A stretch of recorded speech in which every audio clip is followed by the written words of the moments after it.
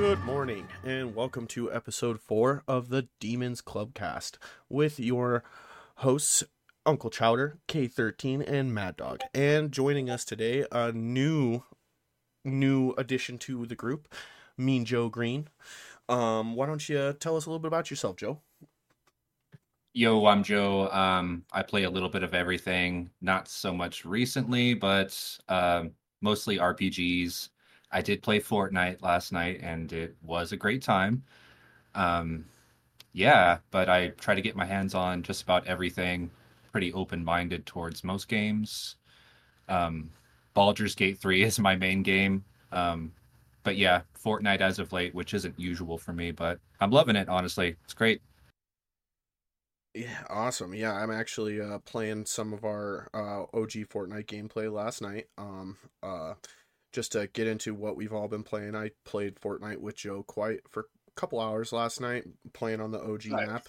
It was pretty nice to play on the OG map. Honestly, it was pretty cool to see all the It was old so school, nostalgic, man. yeah, all the old school places to drop, like the OG Tilted and Greasy Grove and Lucky Landing, Oh, all the cool spots, like all the cool spots. So we definitely had a good time with that. We played no builds last night, and honestly, I'm impressed with how well the no builds has tr- I transferred over into the OG map. I was worried about how it was going to play with no builds on the OG map just because of how I remember it being with like so little cover everywhere, but it actually played okay.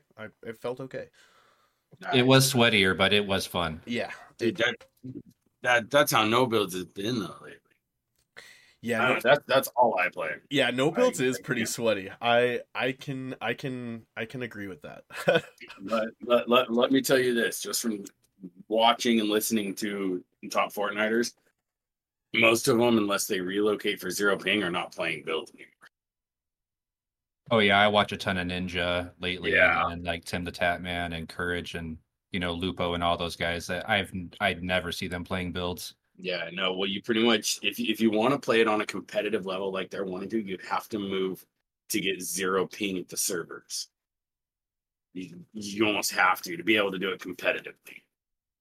I mean, to a certain extent, it does take a lot of skill, but I mean, Yeah. I have seen pros in like a 20 or 30 ping that I mean, not to say that you don't have a competitive edge with a lower ping, but certainly takes skill.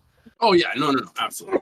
Not saying anything. That's why I don't play builds because I don't have the skill. See, and I personally prefer to play builds.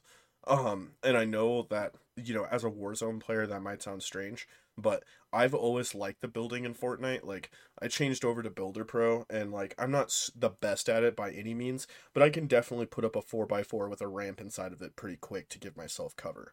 And with all of the stuff that they've added to the game with like the explosives, right now in OG Fortnite it's a little different because you don't have the fire stuff like you used to. And the other seasons that we've had, playing builds never felt that bad to me against people who could build just because there was always some kind of fire. So as soon as someone built a mansion, I would just light the thing on fire and they would have to either keep building up over or get out of it. And if you just keep pushing on someone who's building with fire or explosives, they have a really hard time, especially if they're just trying to build. And I've noticed that with Right. some stuff. Like I like both modes just because I appreciate the gunplay in Fortnite so much. The gunplay Fuck in dude. yeah, it's really great. The Hands third down. person shooting in Fortnite is so good. So the no builds is fun, but I do appreciate the builds just because I do like that aspect of Fortnite. I've always really enjoyed the, throwing up some walls for some defense real quick. Yeah, I kind of flip-flop between the two. Like I burn out on builds and then I go no builds and then, I'm not sure that I have like a preference. I do enjoy them both and they both definitely have their place, but I do feel like buildings, when you are in building, the skill gap is not as bad as what it used to be. It seems like when Fortnite first started out, there was some fucking like all the pros were playing build mode, because there Yeah. was no build. So the skill gap is just, it's a lot easier now, and I find myself not struggling so much with building because the skill gap isn't so extreme anymore. No, and I totally agree with you on that 100%. I don't see as many people who are expert builders like you used to in Fortnite before no builds. Like there isn't as many people who are building huge towers and are really good at edit shooting, you know, with a shotgun, really good at smacking a wall up and then taking half of it away and popping you and putting the other half of it back up before you can even think to, you know, aim at the guy. So that's when fighting a builder gets stressful, is when it's someone who's that good at like editing while they're building. Like that's when I get scared. I'm like, crap, this dude can edit. Like I'm not so much worried about builders as I am editors, dude. If I'm gonna say that correctly, people who can edit in Fortnite are the scariest. Absolutely. Yeah. Because Those are the people why I stopped playing Fortnite. yeah, well, exactly. Like those are the people that make you just feel like a child when you go up against them, because you like go run up to shoot them, and all of a sudden you're inside of a fucking maze, and they have complete control of it. Like it's so ridiculous, dude. Yeah, no. And then the other games I've been playing is just Warzone with the boys. I finally hit that 1,000 souls and got that ghoulie camo for the Halloween event, which I was stoked about because it's the coolest. It's the event camo that I've liked the best so far out of all the ones that I've seen. So I just went for it, and then playing Warzone on Saturday for a few hours with Kyle and Lowe's and Kyle's brother. I ended up getting enough souls to grind out the rest of the event. Today I plan on playing some Forza while I'm letting everything upload, just because I've been kind of itching to play Forza, but I do want to stream the rest of the Cyberpunk DLC really soon, because I thought I was getting near the end, and there was like kind of a big turning point where I found the person I was looking for. I'm not trying to put spoilers out there, but I found the person I was looking for, and I thought that was going to be near the end, but it kind of seemed like a turning point where shit's about to get more intense, so I feel like I have more stuff to discover. Mad Dog, what have you been playing? Dude, other than Warzone with the boys, of course. No, I can't say that. Warzone with my squad. Yeah. Because my schedule keeps me opposite you guys. Yeah, you're up. It sucks. Yeah. Well, it's just, with me having the kids, I want them to be at least settled for bed before I disappear for a couple hours. You know what I mean? Yeah, no, that's understandable. So, but Warzone with the squad, and then really, other than that, it's still just the forest. Like I keep start building something, and I'm like, oh, I don't really want to do that. Fuck it, and I'll kill myself. And I just start all over. I've just kind of turned it into that kind of a monotony game until I get like the full mechanics of the survival aspect to then take on the story. The last survival game I got really hardcore into was that game that just it's on Xbox, it's on Game Pass. Why can I not remember the name of it? The one where you're tiny and you're shrunken in the backyard with all the giant bugs. I cannot remember that game. Exactly. I know what you're. Yeah, you know what game I'm talking about. I don't know why I can't remember. I've seen it. That's the last one I played. Unraveled? No, it's not Unraveled. I cannot for the life of me remember. I can't remember either. But it was made by I think it was made by, I want to say God, I don't even remember that much, but I played that for a little bit. Survival games I have a hard time with sometimes, especially if I'm playing it by myself. Like I need some kind of objective to fight towards, and that's the reason why I got into that game I was just talking about. I'm trying to look up the name of it right now, so I quit doing that. But Ant Boy? No, I'm trying to remember I cannot believe I forgot the name of that game. The last survival type game I think I played was Cult of the Lamb, but it's kind of like a roguelite / survival type game too. It's a lot of fun. That game looks pretty interesting to me. So good. Once I get like my PC going and stuff, I'll definitely check that one out. Yeah. Well, that's Chowder, kind of the same thing with the survival games. Like I'm constantly rotating them on my phone. It's like, because I want to build, and then once you build a little bit, and there's so much into it, and it's like, this is all it is. I'm just going to run over this patch of trees, harvest, come back, build, run over this patch of trees, harvest, come back, build. Like, there's no actual story to them. Yeah. I'm so mad. I'm so mad I forgot it. It's grounded. I had a wonderful time with Grounded because it's like Honey I Shrunk the Kids, but it's a Yeah. survival game. So you're in the backyard and you like fight insects and huge spiders and ants, and then you can make like you can kill a ladybug and make armor out of the ladybug pieces. It's awesome. And that game has objectives. There's like a story. There's like you find these weird little science outposts that are like built by someone else that are like there's one in the bush and like in the huge hedge bush that you have to like work your way to, and it's sweet because you can like find places and build yourself like a fort. Like me and Ty were playing it for together for a while, and I built like a fort on an island where the spiders can't get to me and stuff. So that way the big spiders can't come and attack me when I'm doing stuff and building. And it's got tons of water and grass stalks on it that I can harvest for building materials. And it's close to the hedge. Like it's it's honestly a huge map, but it's just a backyard. And they did such a good job at the background making you feel tiny and shrunk in that game. Like it's a great one. Just become best friends. Yeah. Let's check it out. Check it out. Yeah, I'll have to check that one out too. I never got around to it, but it's on Game Pass, correct? Mm-hmm. It is on Game Pass, and I do believe it's on PC as well. I do believe you can play it on PC as well, Joe.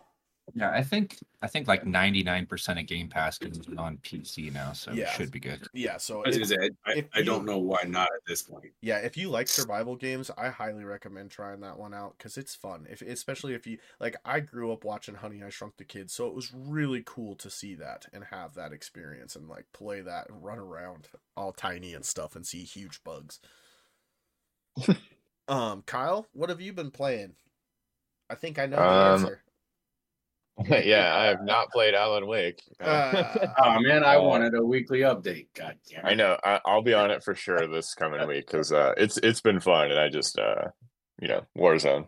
Now that I'm back on it, I do love to hear that. So. I do love to hear that. Now I just need to sink in and get on with you guys. Yeah, I'm 16 souls away from 1,000, so I'll make sure to beat Deathcore Dad. So LOL. When you beat him for the 1,000 souls, I can't wait for that. It's gonna be so. Actually, I think I'm less than that because I played a solo game after Brandon got off, and then Dude, I got a few more. I'm like 900 away. I stopped even trying.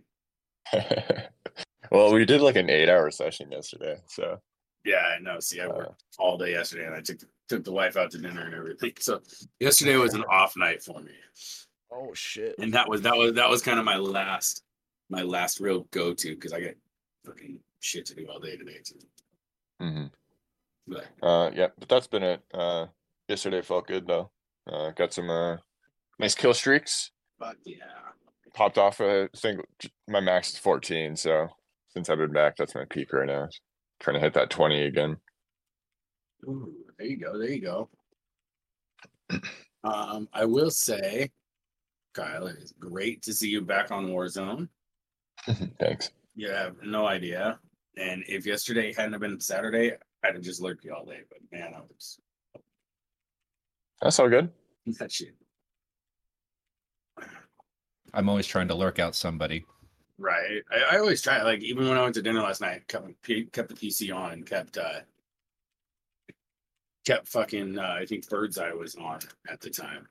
Yeah, I saw him get on.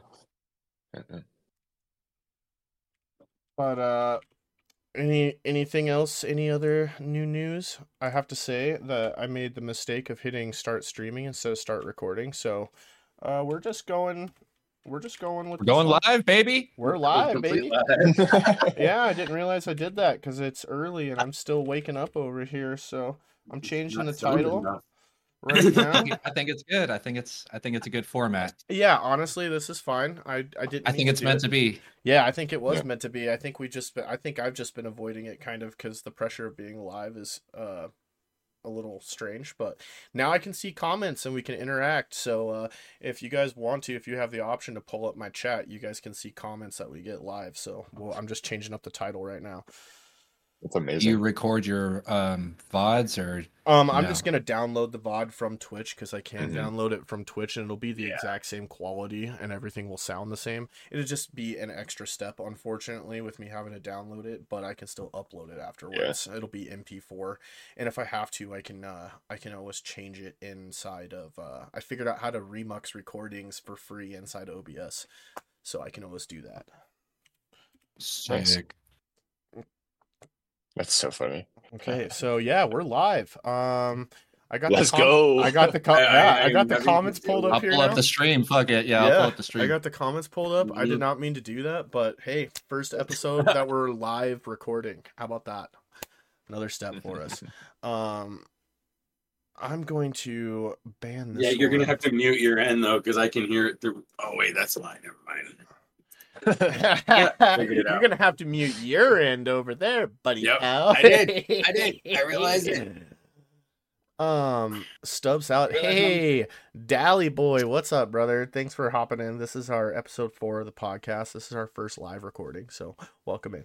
By accident. Yeah, By by accident. accident, completely by accident, because I'm stoned and it's the morning time. So, What can you do? yeah. So, but let's get into some Modern Warfare 3 stuff. Now, I know that Joe, you are thinking about maybe coming back. I know the campaign kind of soured you a bit, and I understand.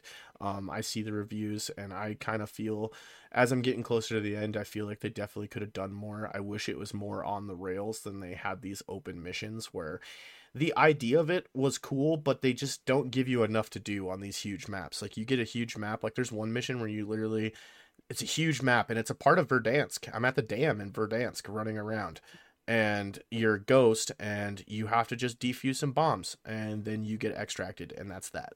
And I mean, there's a ton of enemies and you can play it sneakily and you can make it take longer and be more complicated if you want to be sneaky, or you can literally just bomb through and go do it without having to worry if you're good enough at shooting and if you play Call of Duty all the time. So the campaign is definitely, hit or miss.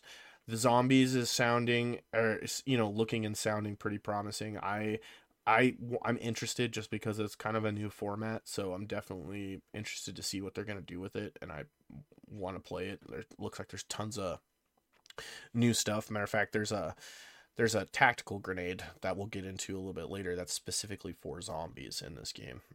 Yeah, so Yeah, there's- and I'm hugely into zombies. Yeah. Sorry to cut you off, but yeah, zombies was definitely my thing.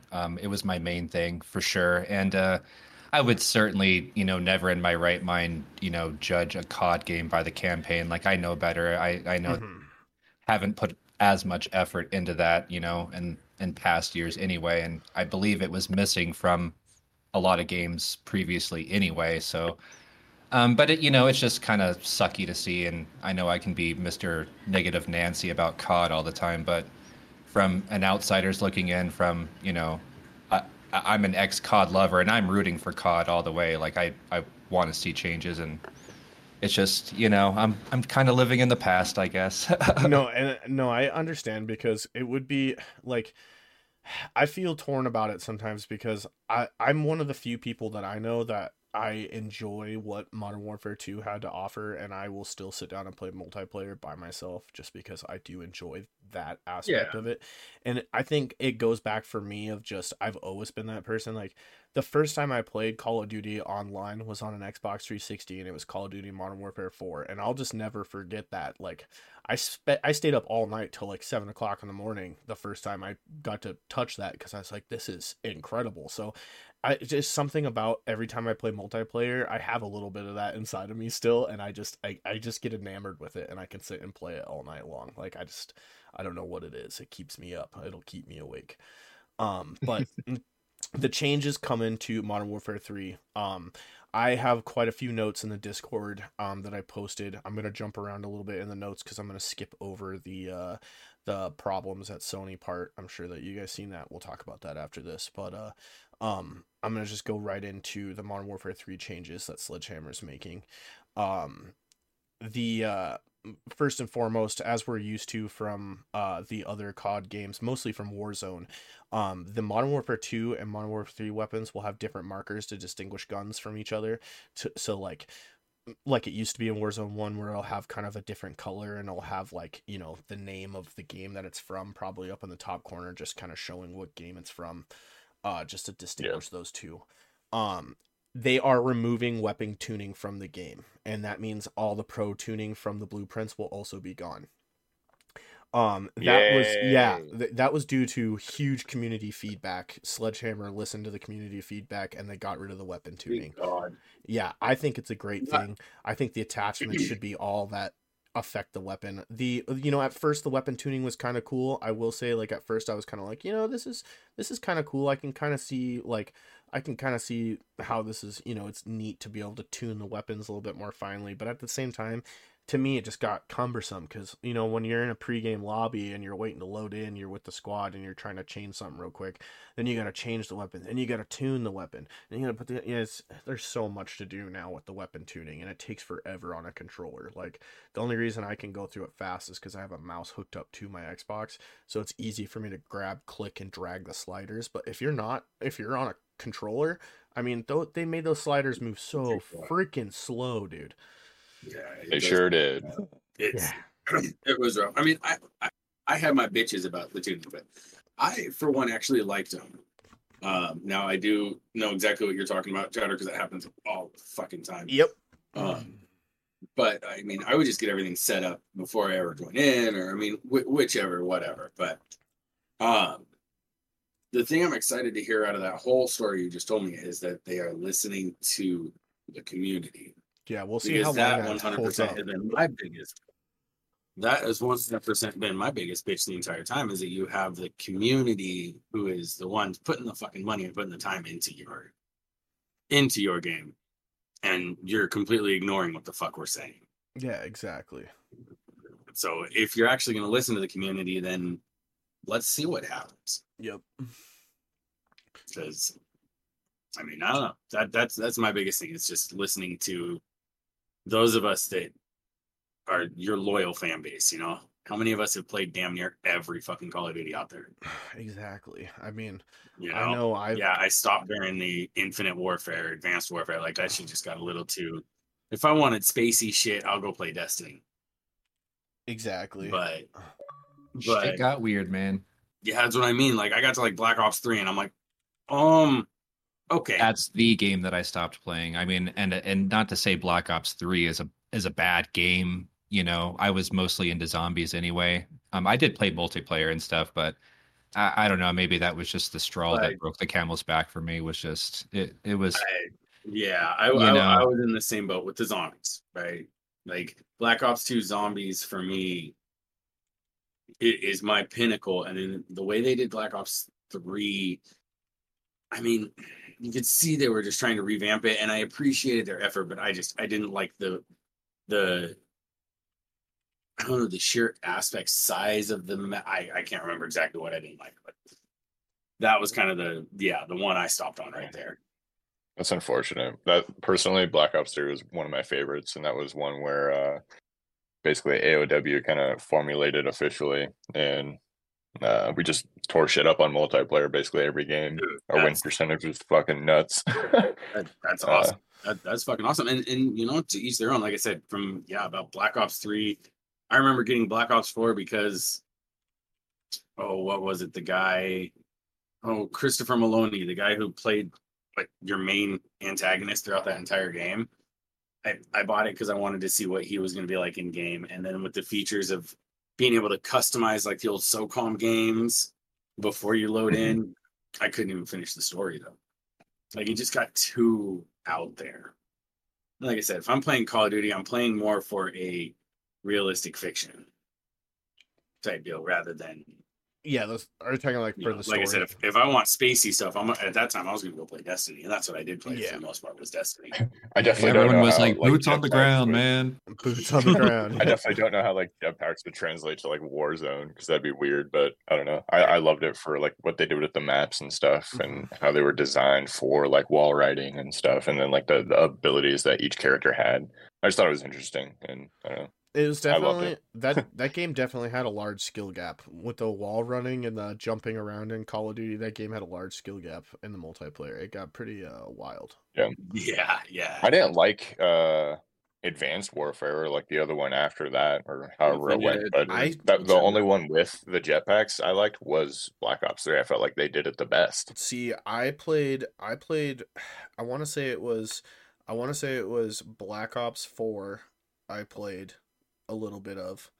Um but during those times I kind of quit playing Call of Duty. I was much more into Battlefield at that time. That's what I was playing Rightfully the so. most Wasn't of. that Battlefield 4? Yeah, I that was do remember you going Battlefield through 3, that Battlefield. Battlefield 3 and Oh, 3 Battlefield and then 4 4. days.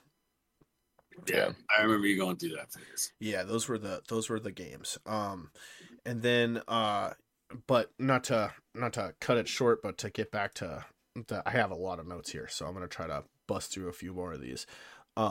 The instead of the tuning, each attachment's gonna have green and red chevrons to the perks and cons to show like at a glance how much it'll affect the weapon, and that'll be from Okay. one to three little arrows. So Nice. one green arrow means like a minimal effect, two medium range, three super effective on the weapon.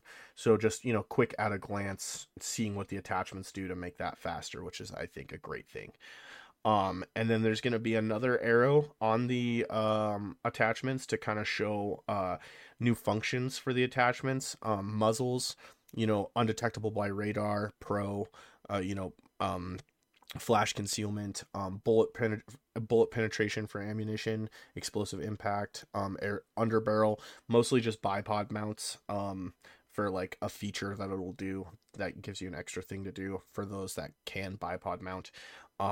Lasers, it looks like they have the canted laser aiming in the game still, the canted laser, which I don't understand why I guess I can kind of understand why they would do it, just to add that sense of accuracy to the tactical stance, because I have noticed while playing the story, um if you go in a tactical stance with a gun that doesn't have a laser, you go more to the side, that side view that you guys probably seen in the multiplayer in the beta. And then if you have a laser, it's not quite as to the side. It's more at like a 45-degree angle, I would say. And you can see where the laser points to give you that sense of accuracy with it. And then different magnifications for optics, and then thermals, and then as a con, which ones have sniper glint, the obvious stuff that we know about. Another big new feature is they're adding a detailed stat page. So they're getting rid of weapon tuning, but they're adding a detailed stat page so you can look to see specific numbers for damage, range, recoil control, mobility, fire rate, accuracy, and handling. So if you really want to get down and dirty with the numbers and see what you're doing with your attachments, you can, if you want to sit there and look at those. And they're also adding the ability to filter attachments and aftermarket parts for specific attributes, so it only shows the attachments that help with those attributes. I'm excited for that. Because there are some times that I'm looking to put attachments on a gun where I just want ADS or recoil control or what have you, and if I can just put on a filter for recoil control and it shows me just the attachments that help with recoil control, that makes things simple as hell, instead of looking through what I'm assuming to be a huge list of attachments in this game, because we have another 40 weapons coming. They're going to have their own attachments plus the attachments that we have from Modern Warfare 2. No, it's about to be a fucking shit ton to go through. Yeah. But side note here, Chowder, I tell you gotta take a dab. Oh no, did someone redeem one? Yes, he did. Oh, digital. Appreciate the love, brother. I can do that. This is gonna be the fun part about live. Oh, dude, I didn't even think about that. We should just make it next time you'll just have to disable like that stuff or whatever. Or we just make it, or we just make it a Yeah, rule. if it interferes, don't worry about it. Yeah, Or we whatever just- you want to do, man. Or we just make it a rule that you got a every bunch of time notes to go through. So every time there's one, we'll just hit. We'll all hit a dab. yeah, I was gonna say someone has to. Someone does. And then Someone fucking. We'll rotate. we'll go through the confirmed weapon list real quick. For melee, we have just the gutter knife and the karambit. Both of them are knives. The karambit looks like a raptor claw knife, essentially, like one of those curved blades that's got like Hell the yeah. hole in it for spinning the finger. I thought that was cool. Launcher. they're only adding one launcher to Modern Warfare 3 because they are bringing all the weapons from Modern Warfare 2 over. So we have the Javelin, the Stinger, the RPG, and the other launcher. I forget what that one's called. But they're adding the RGL-80 grenade launcher as a equipable launcher in the game. I'm not sure how I feel about that yet. I'm not gonna lie. Yeah. That grenade launcher can be quite annoying, and so I'm afraid that multiplayer for a while is gonna be a lot of grenades. Duh. Pistols. Of course. Pistols. We have the Core 45, which is semi-automatic pistol, 45 round, 45 caliber. The Renetti, which a lot of people know, it's the burst. Yep. The TYR is a revolver. I'm not sure on the caliber on that. I didn't get all of the information on all of these weapons. I looked for a while, but I couldn't find everything. And the WSP Stinger. Now, I have the WSP Stinger listed under pistols and submachine guns, so I'm not 100% sure the accuracy on that one. I'm not sure where it's going to end up, but it does seem like more of a pistol than it does a submachine gun. And then sniper rifles, they're only adding 3. The cat arm and the 2 that we got in the beta, the longbow and the KV inhibitor, which a little disappointed, but at the same time I understand because once again they're adding all of our weapons from Modern Warfare 2 over, so we are starting with quite a few sniper rifles. Marksman rifles, we have the KVO Enforcer, the MCW 6.8, the DM56, and the MTZ Interceptor. Light machine guns. What's the MCW? The MCW is the it's the marksman rifle version of the MCW assault rifle, essentially the ACR. So it's just like a bigger caliber ACR that's single fire. Yeah, I'm excited to try that out. So yeah. Looks like it's going from, I mean, what was the ACR? Was it was it 7.62 or no, it's 5.56. Yeah. So with the MCW, it looks like, if I'm reading that correctly, it's saying 6.8, which means 6.8 Creedmoor, which is a sniper round designed to be fired from an assault or from a AR platform. Oh, cool! So that'll be cool to try that gun out. I'm definitely excited to see some of these new marksman rifles and try them out. Yeah, that one's got me curious. Yeah. For light machine guns, I'm gonna fuck this up because I cannot speak. I can't even read it. So the Pulmoit. Pulmoit, yeah, 7.62. The DG58 LSW, the Holger 26, the Bruin MK9, and the TAC Eradicator, which is a light machine gun version of the TAC 56. I do have a confirmation on that, but I also heard that it is going to be locked behind a specific challenge. It won't be available to unlock through level unlock, so there will be a challenge for that. Let's go. Shotguns, we have the Lockwood 680, the Haymaker, and the Riveter. Submachine guns, we have the Striker, which is the new version of the UMP45. The WSP Swarm, so I guess that actually is a different, so there is the WSP, I forgot that they had different names, the different call signs. So there's a mini Uzi, which is a pistol, then there's the WSP Swarm, which is the mini Uzi, and then you have the AMR 9, the WSP 9, which is like your normal size Uzi, if you will, and then the Rival 9, which to me is the new version of the Scorpion Evo, which everyone knows and loves, the super fast fire rate, and the Striker 9, which is just another variant of the Striker. It's a 9mm version of the Striker. I'm excited to try that out because I do like those 9mm guns. I do like those for up close. Yeah. Battle rifles. The Bass P, which was one that we got inside of the beta, and it was there was some controversy around it. I did see a lot of people using it, but also they had some issues with hit registration, specifically with that gun. It had to get a specific update for the Bass P, so we'll see how it handles when the multiplayer drops.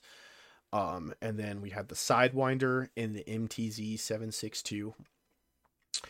For battle rifles, and then for assault rifles we have the SVA 545, which looks a lot like the AN94, the MTZ 556, the Holger 556, which is their version of the G36. I'm so excited about that. That's one of my favorite assault rifles of all time to play with in any game. Yes. The good old MCW, the ACR. The MCW was a huge problem in the beta. Like, that gun was the meta in the beta. Everybody was running that It gun. was. So we'll see It what fucking happens. We'll see what happens with the multiplayer. The DG58 and the FR 5.56. So there is a decent amount of weapons coming with Modern Warfare 3. I'm pretty excited about all those. Then let's see. Let's get Bringing the FAMAS back. I love it. making sure. Yeah, the FAMA. Yeah, I mean they have the version that they just added for us in Modern Warfare 2, and I didn't realize. Yeah, that it is it reminds me more of the Black Ops version of the FAMAS, if you will. Like, it's got those weird little like the bipod things that kind of shake on the sides on both sides of the gun, like and it's got the same iron sight. The only thing is it kicks so I just feel like it doesn't handle as good as the other ones. Even with the attachments on it, I just don't feel like it handles as good. But that's just, that's me. For a few games where I like the FAMAS, but when it's good, it's pretty lethal. Yep. And then we'll just jump into the perks. Now the perk system has been changed up a little bit. Something that I thought was kind of cool the way they did it, but there is something that's disappointing, which I'll get into here in a sec. They separated the perks into like equipment, right? So they're calling it like boots, the boot perks, and then you have your gear perks, which is like your special gear, and it gives you the perks, and then the glove perks and vest perks. The only shitty part is if you're, they have all the skins in the game, which your skin is your skin. You're going to look like that. But if you're playing on a default skin, they didn't make it so that when you're adding that stuff to your character, it doesn't change the look of the character, which I think is a huge missed opportunity. Because if you remember back in like Black Ops 1, when you played the multiplayer, if you put the ghost perk on, your character was in a ghillie suit. If you put a certain perk on, your character changed the way they looked, which I thought was awesome because at a glance, you could see what an enemy player was running real quick. And it kind of helped you, while you were playing the game. I thought it was a really good idea. So I hope they change that, but I think it's a missed opportunity. The boots is the first one I wrote down. You have the climbing boots that increases your climbing, mantling speed, reduces your fall damage. Those are going to be available right away. The covert sneakers eliminates footstep sounds. Feel like that's going to have some controversy around it. We'll see. Reach level 27. I didn't get levels for all of these, but I looked as hard as I could. I tried to get as much as I could on each one. Like you did. Not on all of them. Near the end. For all the gear. Yeah. The lightweight boots increases your movement and swim speed, reduces noise while swimming. That could be an interesting perk. The stalker boots increases your strafe and ADS movement speed, and the tactical pads are the ones I was talking about when we talked about the sliding. It increases your slide distance and allows for full ADS while sliding, and increases the stance transition speeds and crouched movement speed. Side note also, they did update. They are making it so you can shoot while sliding and immediately after sliding. So they just got rid of that delay completely. They got rid of the delays is what I'm seeing. All the delays for the sliding and sprinting. So people are going to be moving quick. Very curious because you're going to choose that between that and covert sneakers. Nice. Yeah. So they made that. That's what I was saying earlier. Like, really got to choose what you want. Yep. They made that a tough choice. Honestly, I was thinking about that myself. Hey. Mm-hmm. The gear perks, and this is like stuff that's, it's kind of like on top. The look of it, each gear perk when you go to choose it has like a different look, and these ones are all like on your head or on your shoulders and stuff. Bone conduction headset reduces your combat noise completely, allowing improved identification of enemy footsteps and gunshots. So it's supposed to magnify those enemy footsteps and gunshots for you. I used it in the beta. I don't know how well it was working personally because there's just so much sound, and I'd have to really sit there and test out the difference to see what the difference is. EOD padding. That must be better for Warzone. Yeah, exactly. EOD padding reduces damage from non-kill streak explosives and fire. Everybody knows that one. Ghost TV camo while moving blocks detection by UAVs, enemy radar sources, and heartbeat sensors. So only while moving. Oh, yeah. LR detector warns of hostile laser and radiation sources, so you're high alert, if you will. Mission Control Comlink reduces kill streak cost by 1 kill, reduce score streak cost by 125. And that's a level 10. Tac Mask reduces strength of enemy flash, stun, and gas grenades. Immunity to shock, EMP, and snapshot grenades. Level 9 is when you get that. And then for the gloves, we have the assault gloves. While jumping, these gloves will reportedly improve accuracy and time to ADS while jumping. Not sure on the level of that one. The commando gloves reload while sprinting. That's kind of a huge one. Oof, yeah. Yeah. Back for that. Yep. That's at level 19. And then we have the marksman gloves, which reduce sway and flinch while ADS. Not sure on level on that one, but again, they're really making you pick and choose on your perks here, which I kind of like. Quick Yeah, grip, I really like that. It's going to make it really hard for Warzone games. Quick grip gloves, increased weapon swap speed. That's going to be available right away. And then scavenger gloves, resupply ammo and throwing knives. Everybody knows about that good old perk. I run that so much in multiplayer. Specialist gloves help throw equipment farther and reset fuse timer on thrown back grenades. I love the specialist gloves. I am sad they put that in the same area as scavenger because I rock specialist so the strong arm in Modern Warfare 2 so much because I love that faster throw speed and the distance and being able to see where your stuff's going. I love that as well. But I don't think I like that reset fuse timer. That's wicked. Yeah, that's super wicked. That's a big one. They would have no idea. Yeah, exactly. Tactical combat gloves. Or no, that's the same as the commando gloves. I don't know why that one's in there twice. I wasn't paying attention. I was tired when I was typing these up. It's that good. Enable reloading while sprinting. Yeah, it's the same one as the commando gloves. The vest perks. The CCT com vest can have 2 types of gear. You can equip tactical. So that's something they're changing up. The vest perks are going to change up kind of some of the stuff that you can and cannot equip. So it's going to make the playstyle. It's going to make the playstyle a little different. So you're really having to pick and choose and give up stuff here. The CCT com vest can have 2 types of gear. You can equip tactical and lethal equipment, increases duration of enemies getting detected by your radar. Your teammates in your radar will be zoomed out. Eliminated enemies will drop intel bucks. It helps in pinning your allies from your radar. So they're going to change up the stuff. The engineer vest allows you to have 2 tactical equipments instead of a lethal. You cannot equip a lethal equipment. It is recommended to become proficient with counter equipment and explosives. Spot your enemy equipment, field upgrades, and kill streaks through walls when aiming. Highlight and share with allies. Improve recharge speed of field upgrades. So big change to playstyle. I'm kind of excited about this. Having 2 tactical equipments, I could see that as being kind of fun just to fuck around with. You know what I'm saying? Like, can you imagine strategy that goes with the builds here? I'm really liking. Can you imagine getting stun grenaded and then flashed? Oh, dude. That would be super annoying. Oh, we're going to have some fun with these, okay? We're going to have some fun with these. For real. Especially at level 10. And then, it's going to be interesting. Demolition vest, you can carry 2 types of lethal equipment. This is where it gets real bad. It is recommended to become proficient in lethal and tactical equipment. Resupply the lethal and tactical equipment every 25 seconds. Are you telling me that I can have a grenade, I can have drill charges and a throwing knife at the same time? Oh, good lord. And then they recharge. Oh, I'm going to be a menace. Gunner vest. You can carry 2 types of main weapons. Can have 2 types of gears. Cannot equip boots.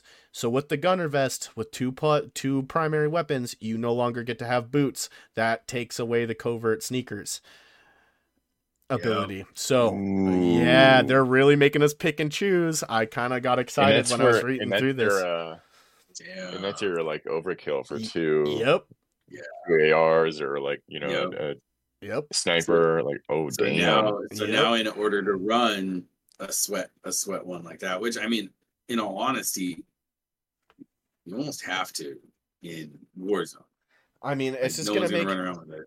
It's going to make a lot of people really choosy, and I feel like it's going to go, but we're going to go back to the strat of getting a loadout and then trying to get another loadout so we can get our first class with the perks that we want and then get another class with the weapons that we want, so you can have 2 primaries plus your covert sneakers. So it's going to make it a little bit more challenging to get into that comfy place where you have everything you want, because you don't get to start out with covert sneakers and have 2 primary weapons, which I'm excited about. I think that's a nice balancing feature personally. I don't know how you guys feel about it, but I think that's nice. So like if you get 2 loadouts, do they stack? No, Or I does mean one like set of no, I perks mean and like stuff So go like, away? it would be like so when you get a loadout now, you drop everything that you're carrying. So Yeah. you would get your loadout, then you would go to your second loadout, pick it up. You're dropping everything you're carrying, but then you get to pick up what you want. yeah, so you can drop a set of perks and then re-equip a different set of perks, but have 2 primary weapons. My only I remember doing that in Warzone 1 all the time, because I go get Yeah, I go get a everything's stacked. go get a loadout with overkill, and then run to a different loadout and pick up a different loadout that had the perk set I want that didn't have overkill, so I could have that 3rd perk and then just pick my weapons back up, like that kind of shit. You know what I mean? And then yeah, the gunner vest that's gonna have some crazy shit. You can equip boots, have weapons and ammo focus vest. It's gonna be weapons and ammo. You start with max ammo with the gunner vest, and it has improved reload speed as well. So a lot of perks with that, but you can equip boots. That's a big thing. Yeah. The infantry vest is like your standard vest. It increases your attack sprint duration, increases refresh time, decreases refresh time of attack sprint. Duplicate effects do not stack. So that goes for all equipment. Duplicate effects do not stack. You cannot put 2 different things on. If you have the standard vest on, or the infantry vest, if you have the running sneakers, you cannot double the effects of the lightweight boots. You can't like double that up. So, which I like. So you're not double stacking perks, and someone's like running around like the goddamn Flash out there. because that's what would happen too. Yep. Tactical equipment. Now I'm gonna just skip some of the stuff that we already know about in here in my notes. They did move the battle rage to tactical equipment, which I thought was an interesting change. It gives you an adrenaline rush, health regenerates quickly, and tactical equipment is resisted. So that could be an interesting change up to gameplay. The EMD grenade applies a tracking device to enemies hit, revealing them on your team's minimap. So I'm assuming that's going to act a lot like the bat grenade right now that we have in the Warzone event. And then the scatter mine is a new tactical equipment piece. You throw a field of mines across a wide area that detonate when enemies come within range. I don't know how much damage it's going to do or exactly what the effects are, but it is a tactical. So it could that almost sounds like, depending on what they do with it, a nerfed version of the Cluster mines. cluster mine. And to move that onto a button. Yeah, we'll see what happens with that. That could be dirty. Now with lethal equipment, we only have 2 new lethal equipment items coming.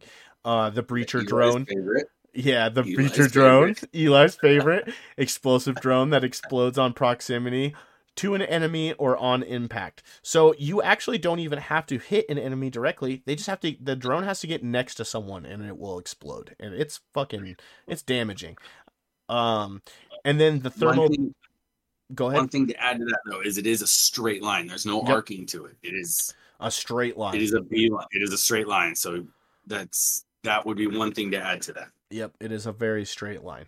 And then the thermobaric grenade. It is a cookable grenade, and it creates a large explosion that stuns and leaves a fiery residue and increases the lethality of explosives for a period of time. Wow. So the thermobaric could be an interesting play as well. Field upgrades. This is a short list as well. Big first thing to talk about there. They moved the heartbeat sensor to the field upgrade slot rather than tactical. Yep. I'm interested to see how that's going to work out. But with the addition of the heartbeat sensor added in, They also added the med box, which you deploy a box of med supplies for you and your teammates. The other field upgrade I'm excited about because I'm a solo multiplayer player is the ACS, the automated computer spike. It slowly captures points and temporarily hacks nearby enemy devices.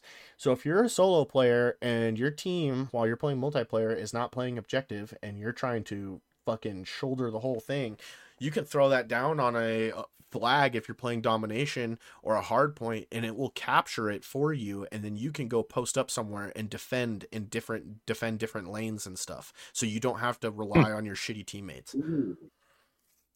Pretty That's interesting. amazing. Yeah, pretty interesting.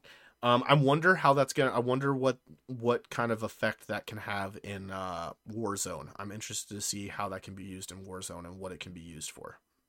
That's a good point. The only thing, based on what you just explained, the only thing I see that would be a benefit in Warzone is going to be the temporary hack of nearby enemy devices. Yep, I agree with you on that Claymores, proxies. Yep, like if someone's posted up inside of a building, just being ratty as shit, you could throw that thing down and probably hack out any explosives they have. Just like the DDoS. Yep. And then the last new field upgrade, which I'm having mixed feelings about, is anti-armor rounds. Gives weapon ammo that applies bonus damage against armored targets. This includes vehicles, equipment, body armor, and targets behind penetrable cover. We already have that though. The anti-armor rounds? It is a No, this is gonna be like stopping power. This is gonna be like FMJ. Yeah, dude, this is gonna be like FMJ from the old games. Like it's gonna be like the ammunition types on crack. Okay. Yeah. So that's the problem I see. But you're gonna have to choose. Yeah, but you do have to choose. Some good options there. I could not find if they were still going to go with the ability to, because you know how once you get to a certain level, you have the pro ability to carry 2 field upgrades and you can switch between the 2 on the fly. I'm not sure if they're going to let us do that again, but I would assume they're going to for multiplayer, just because, multiplayer, that makes sense to be able to choose between 2, at least in my opinion. Right. Mm-hmm. But that's pretty much all the new stuff I could find. We talked about maps a little bit. It's all the OG 2009 Modern Warfare 2 maps, so that are coming back, and then it looks like we're going to be getting Farm 18 right away, and a couple of the other Modern Warfare 2 maps from this game that we're playing. That's 2022? Was it 2021? That game came out 2022, I want to say. 2022. Yeah, it's been out for a year. Modern Warfare 2 22. But we're gonna get a couple maps from that game. I'm hoping we don't get all the maps from that game. There's a couple maps, a few maps in particular that can go die in hell. In particular, the fucking map that's on the section of highway with all the cars in the middle. That map can go die in hell. It can go far away. I shouldn't mind it. Yeah. I hated that shit. When someone would get a stealth bomber, it's like, dude, you go hide in the building in the very back. That's the only way you're safe. Anyways, field upgrades, Modern Warfare 20 or Modern Warfare 2, anti-armor. Gives weapon ammo that applies bonus damage against armored targets. This includes vehicles, equipment, body armor, and targets behind penetrable cover. I guess we do have that. I never use it, so. Yeah, I mean, it literally looks just like the munitions box, except for there's shells laying around it. Oh, okay. So I guess we do have. I don't think that's like. That's not like current though. I remember that being around, but I think that's not like a current thing. It is. So they must be bringing it back. No, I've always chosen between it. It all just depends on if I'm playing solo on Warzone. I run anti-armor, or I try to find anti-armor rounds, just because of that. Because it is a solo thing. Like your munitions box. If I drop it down, everyone on the team gets it. If I pop an anti-armor round, it just loads a new magazine, and it's only for me.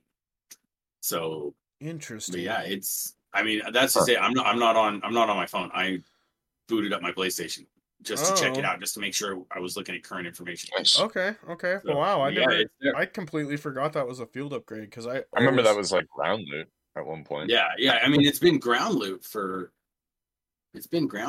but yeah, it is, at least in the multiplayer side, it is equipable. Okay. Well, that makes sense. Cool. Yeah, but for Modern Warfare 3, that's pretty much really all I got to talk about. I don't know if anybody has anything to add. I don't. I haven't seen anything on it. I definitely do not. Yeah, no, that was and that was a lot of information. So, I mean, I'd rather have all this information out, Right. get it out there. So, I guess the other thing we can jump into that we can discuss a little bit, on the video game side. I don't know if you guys seen all the news. I don't know what's going on over. I'm sure it just has something to do with revenue, because there was a report not too long ago that Bungie was 45% below projections for the year. They had a massive drop off. Yeah, man, I don't think it comes as any surprise. They've been shooting themselves in the foot, honestly. Making terrible decisions. I mean, me and Joe especially, and I know that Steven a little bit also probably can. We can definitely speak on Destiny 2, and like that's why I was so bored, man. Yeah, like they lost it. Like the Witch Queen gave me a little bit of hope. I was like kind of excited again. I was like, this is kind of cool. The story's cool, and then it just went downhill from there. Yeah, the Witch Queen had great vibes. It had great environment, atmosphere. I mean, obviously, Destiny's not the great at or adding new activities. We've been playing the same fucking strikes since forever. Mm-hmm. And I think everyone's just burned out on the same content, just, with a different theme. It's the same thing with a different theme every single time. It's the same thing from the first game. First game, hands down, amazing. We all stopped everything else. At least I did. I stopped everything else for 2 years. Yeah, only played Destiny. Yeah, Taken King for me changed my life. I remember the first raid I did in the Taken King. I was like, whoa, this is it for me, man. I don't ever want to play another game again. But here we are. Right. And then, but Destiny 2, the story, I couldn't do the story on it. It was just boring. It felt like a grind to get through the story. Whereas in Destiny 1, the grind for me didn't happen until after it went through so many different writers was the problem. Like the original vision was okay. I mean, the story wasn't, it was easier to follow, but when you have so many different people's hands in something, it just gets really convoluted and just very confusing. Not to say that, it doesn't have a start and an end, but what happens in between there is just frankly goofy. Well, and the other thing about Destiny that I don't like is I hate that when people who don't play the game ask me about Destiny and ask me if they should start playing it. I feel the urge to tell them no more than I feel the urge to tell them yes. It's so bad because, for new players. Yeah, the onboarding process for Destiny 2 is so terrible for new players who have no idea what's going on, because they've removed so much content that's viable, like so important to the story, that if you want to know what's going on, you have to go to YouTube and watch a YouTube video to get the lore. And it's not just like, one YouTube, like you could find one YouTube video, but it's probably going to be 4 hours long. Like, the game has been going. Why would you sunset something that's like so important to story? Yeah, and that's why we all paid for that too, man. Like, where I want my money back. Then if I can't play this, then give me my money back. Yeah, like I have spent more money on Destiny than any other game that exists, and I will 100% admit that. Like, that's why, like, when a new game comes out and it's like $100 pre-order, to myself I kind of just laugh, because it's like, people don't even know the type of shit that I spent money on Destiny, because each new pack is for the basic ass bitch version that doesn't include any of the season passes for the entire year is like $40. And if you want the big boy one, it's a joke. Yeah, and if you want the big boy one with all of the extra stuff and all of the season passes included, it's like $100 pre-order. And so, bro, if you started on PlayStation and then want to play on PC, you have to buy all that shit twice, and then same on Xbox. You can't even like game share anything. Like, there's something with Destiny that does not let you game share anything. Like, you can game share everything else on Xbox, but Destiny 2 does not let you share shit. Yep, and it's disgusting. What to me really pisses me off is now that I've deleted it, like I don't feel bad missing out on any of the stuff that I paid for this last season pass. I don't care because I'm just done. Like that game is such a life suck. You cannot just play that game casually once a week. It Nope. doesn't work that way. If you want to Hell be no. competitive and play that game at all and keep up, you have to play that game for a couple hours every day. Every day. Oh, Right. dude. And that's why it'll never have a competitive scene, man. Yep. Like they just don't do enough. And it has so much potential, man. I remember having so much fun. I had more fun playing, PvP, just multiplayer in Destiny, and then it just became this meta grind of like what's the best fucking hand cannon, this and that, and oh man, I couldn't handle it anymore. Yep, no, and it makes me sad because the multiplayer in Destiny was so fun. Like that game had so many great aspects to it, and the graphics are so pretty, and the gunplay is so excellent. That's what kept me in that game for so long. As salty as Yeah, I the art was, style is so good. yeah, as salty as I was about so many things in that game, that's what kept me so enamored with it, is because the game plays so well. It's so much It felt fun. ahead of its time, is Yeah. what it was for Yeah, me. it felt so good to run through a mission, and it made you feel invincible and powerful as you were doing it, because you could just eliminate people and eliminate, like you were just blowing shit up and taking things out left and right. And they did it in such a way that the gameplay loop was addictive. And so now, Hell yeah. now that they've locked all this stuff behind paywalls, and it's just not the same game anymore. They made it free to. I agree with you, Joe, on the free to play thing. The free to play on Destiny ruined that game. Absolutely, man. 100%. I could go on for hours about Destiny, and it'll always hold a special place in my heart. Don't get me wrong, man. I've spent so much time in that game, and Mhm. I think it's fair to say that we've all probably, if you've spent any amount of time with it, eventually you're going to burn out. But man, it's just sad to see some of the paths they chose with, just locking cosmetics behind paywalls. And we used to get so much, and it used to just feel more like a smaller community with Destiny, and then it just blew up into this thing, and it's just so corporate, and it's just big time. less effort. You know what I mean? They're definitely having issues because they made the decision to cut about 1,200 staff from the studio. Jeez. Yeah, they're falling apart internally, from Yeah. what I understand. 1,200 people, that's a lot of people that just got laid off. Yeah. And I follow a couple of different, there's a specific podcast I listen to called Game On Daily, and it's got a few guys from across the pond, if you will, that always have different people on, and they were laughing, saying, all these people from Bungie just got laid off. Maybe 343 should reach out, make Halo something it was again, get some people back. No shit, right? And that's another point I was gonna make, is like nobody will ever make shooters like like Bungie does. Honestly, Yep. I've never played a game that felt so good in the shooting as far as Bungie games, and that includes old Halo games. It's just they know what they're doing, and it's it's sad to see that the resources aren't there for Destiny, and the the attention isn't there anymore. But there's been rumors that this was going to happen, just because Marathon is on the horizon, and most of the resources were going towards that anyway. So I think we all kind of saw the writing on the wall with this, and I don't think PlayStation, did this whole acquisition with Bungie for Destiny. I think Destiny 3 is going to make a big splash whenever they decide to do that. But I think the writing was always on the wall with Destiny 2. It's been around for a while now. I don't know. Do you really think after this that Bungie's going to bring in a D3? I think eventually. I don't think it'll be eventually. I think Marathon will run its course.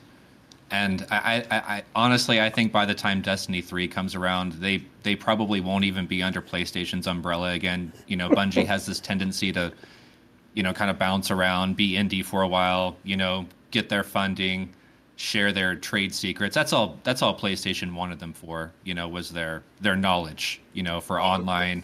And that's another thing that, it's not just Bungie right now that's kind of losing people. It's PlayStation as a whole, Mhm. like a lot of their studios were, being told to make these sort of games, and they don't want to. So a lot of people at Sony are leaving in droves, unfortunately. And I have to say, I don't really like the direction that they're taking. They've been known to make a certain amount of game, and that's what's that's just been their marketing ploy this entire time. And it in my opinion, it's done them pretty well. They've been market leaders. I know there's a place for it, and we're headed to that future, but I just think it's a little too soon. There's so many good creatives at Sony that they're just, they're gonna lose and shoot themselves in the foot over this whole live service bullshit. It's just a shame. No, I 100% agree with you. And it's funny that you brought up Marathon because that was something I was going to mention. Is I seen an article, and I'm not sure how true this is, it could be false, but I seen an article mentioning that Bungie brought in a group of Escape from Tarkov YouTube content creators to try out Marathon. Interesting. Now, see, I'm immediately confused because what are we getting with Marathon? My question is, why did you choose a group of Tarkov content creators to come in and try that game Yeah, out? what is this Marathon game? Yes. And that's another thing I was gonna say too, is like we kinda knew, but we don't. We, like, honestly, we don't really know shit, do we? No, we don't. They just literally they gave us, it's like the same thing they gave us with Starfield in the very beginning. They gave you like the picture of like the title screen and like a fucking word that says Marathon. That's all they gave us. Right. So Yeah, and yeah, it could be anything. exactly. So the fact that they chose Tarkov content creators to go in there and try out the game makes me really question what type of game Marathon is looking to be. Absolutely. Because Yeah.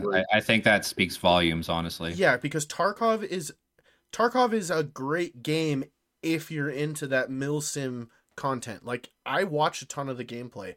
It's exciting, it can be really fun, but also I see in the Reddit posts and on Twitter how plagued that game is with cheaters. Oh, absolutely. And Exactly. I think that's something that hopefully, Bungie would be able to solve. But Tarkov is absolutely the worst Yeah. of any game. And it's confirmed. It's so well documented at this point. I don't know if you saw the Wiggle video, but it's like this inside thing that everyone knows that's a cheater. And if you have wall hacks and you do this wiggle move, it's like a sign to say, hey, I'm a cheater too, leave me alone, sort of thing. If you haven't watched it, look it up. It is so fascinating. That's crazy. That's nuts. See, and that's why, like, I'll link it to you. I'll okay, link it to you yeah, eventually. definitely, yeah, definitely do. No, it was so interesting to me that they chose those people to go play that game because I'm not looking to have a Tarkov experience. Like, I bought Tarkov for my PC. It runs decently enough on my PC that I can play it. It's not something that I'm into. I played a couple matches and ran around with a couple of my homies and we did a couple things.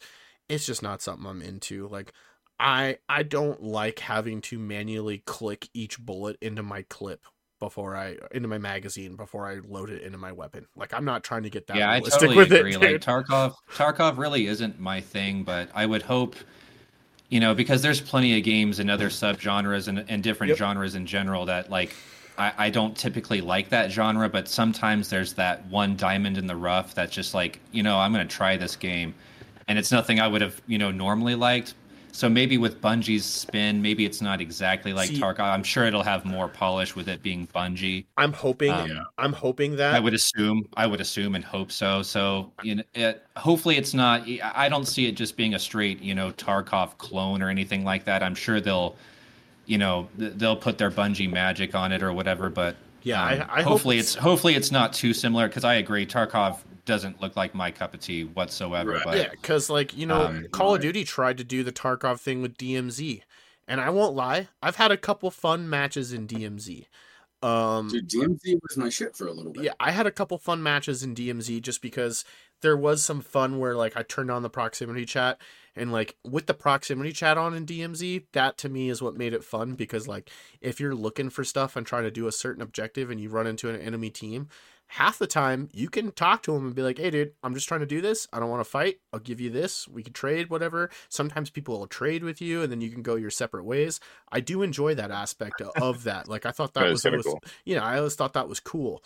But I'm also, I didn't play it that much. Like I played it to unlock a couple weapons, that was it. But besides that, Yeah. I didn't get into the DMZ thing. And same thing with Tarkov. Like it just isn't for me. And I'm hoping, and like you said, sometimes there's that diamond in the rough. So maybe Marathon, maybe Bungie will spin it in a way that I really like it. And I feel the same way about that's why I'm excited to try out Baldur's Gate 3 when it eventually comes out on Xbox, is where I want to get it. And I want to play that game, and I'm hoping maybe it will be, like you said, a diamond in the rough. It'll be one of those turn-based games that I actually enjoy playing. Yeah, that's what I was gonna say. Actually, that's funny that you bring that up because there's genres like turn-based, and then there's subgenres, and not every turn-based game is exactly the same. They're not the same battle style. Like Persona 5's turn-based system is not at all the same of something that you would see in Baldur's Gate 3. So to categorize and bunch every game up into turn-based, and therefore I don't like those games because they're turn-based. It's like there's always going to be some subgenre of that's not going to be what you had in mind, sort of thing. Like if you play Final Fantasy Tactics, that turn-based system is not. I mean, it's technically turn-based, but it's not like something like Persona 5 or even Final Fantasy VII Remake. There's technically a turn-based or action-based, whatever you decide to choose in that game, but they're also just different from one another. And that's what I tell people is like, if it's maybe not, turn-based isn't normally your thing, just maybe kind of, put a microscope on that and see the system more, under a microscope and see if it's something you'd be interested in. Yeah, see, I did sit and watch some Persona gameplay. I think it was Persona 4. I forget which one it was, because I know there's a couple different versions of Persona 4. I think it's the Persona 4 one. There's like Persona 4 Tactica, and then like Persona 4 something else, I think, Joe? You mean Persona 5? Oh, Persona 5. I'm sorry, I always get the numbers mixed up on that one. Yeah, and it's funny that you say that because Persona 5 Royale actually just left Game Pass, and then Tactica is coming in November Okay. 17th, I believe. Yeah, and I don't necessarily know what the differences are, and I don't even exactly remember which one I watched, but I did watch like a good 30 minutes of like a playthrough of, I think it was Persona 5. I want to say it was I want to say it was Royale. I might be Tactica. I forget which one it Yeah, was. Royale is the main line. Like Persona 5 Royale is like the main line. Like Tactica, that's just like a spin-off. I'm not really a fan of the Persona spin-off games at all. They're kind of just different genres and different games altogether. Some turn-based, some not. But for me, yeah, the mainline ones are where it's at.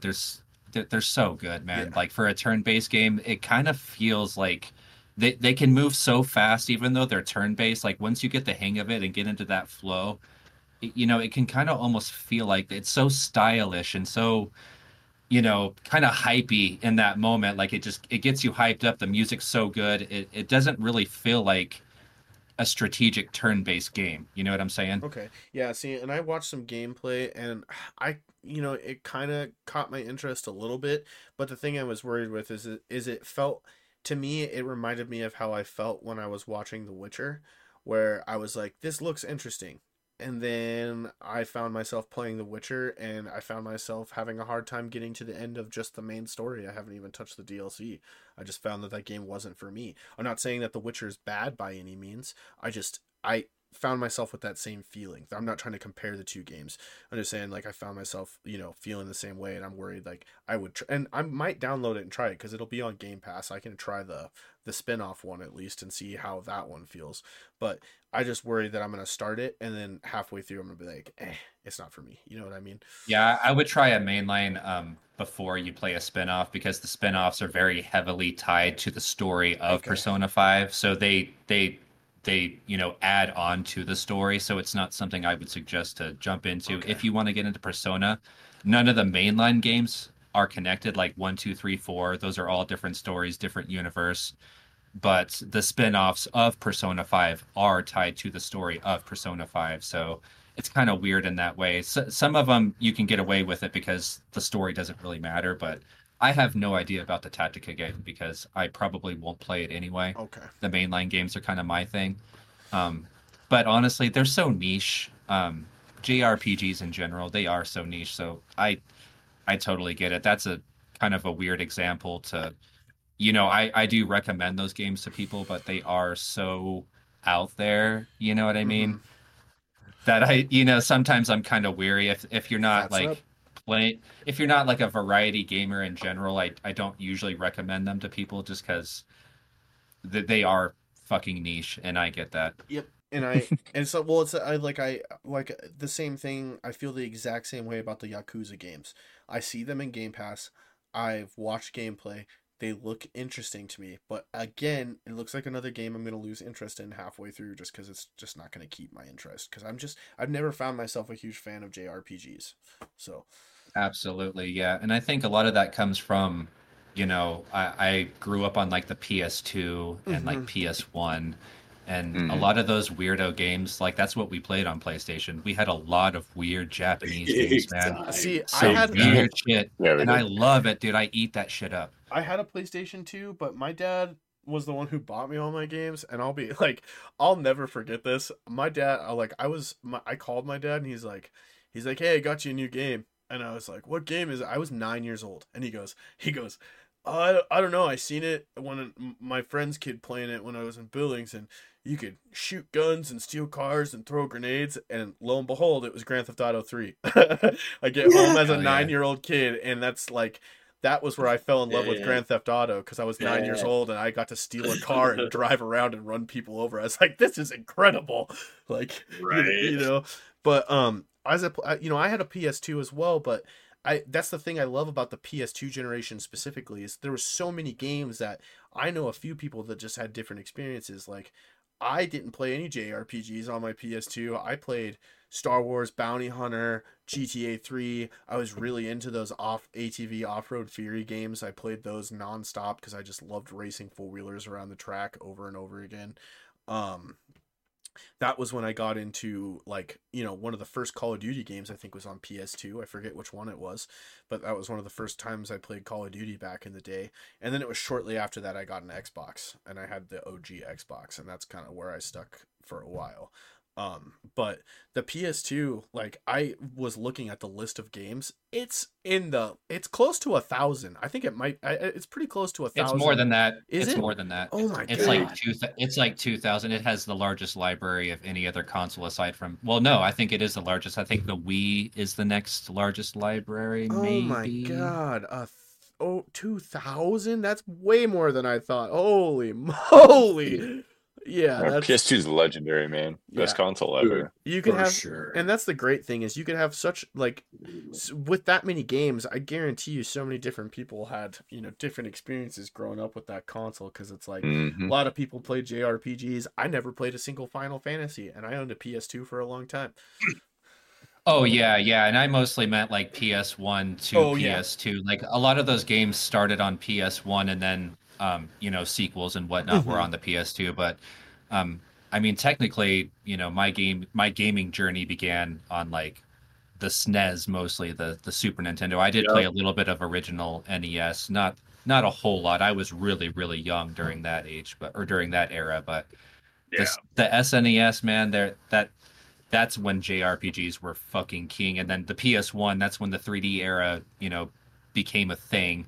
Games were kind of janky in that era, but I mean, Final Fantasy VII came out in '97. That was a PS1 exclusive, and that game, So that game, it's so weird to look back and people consider that like one of the greatest games of all time because it doesn't hold up. And I think people nowadays get confused when people say that because that game looks like shit.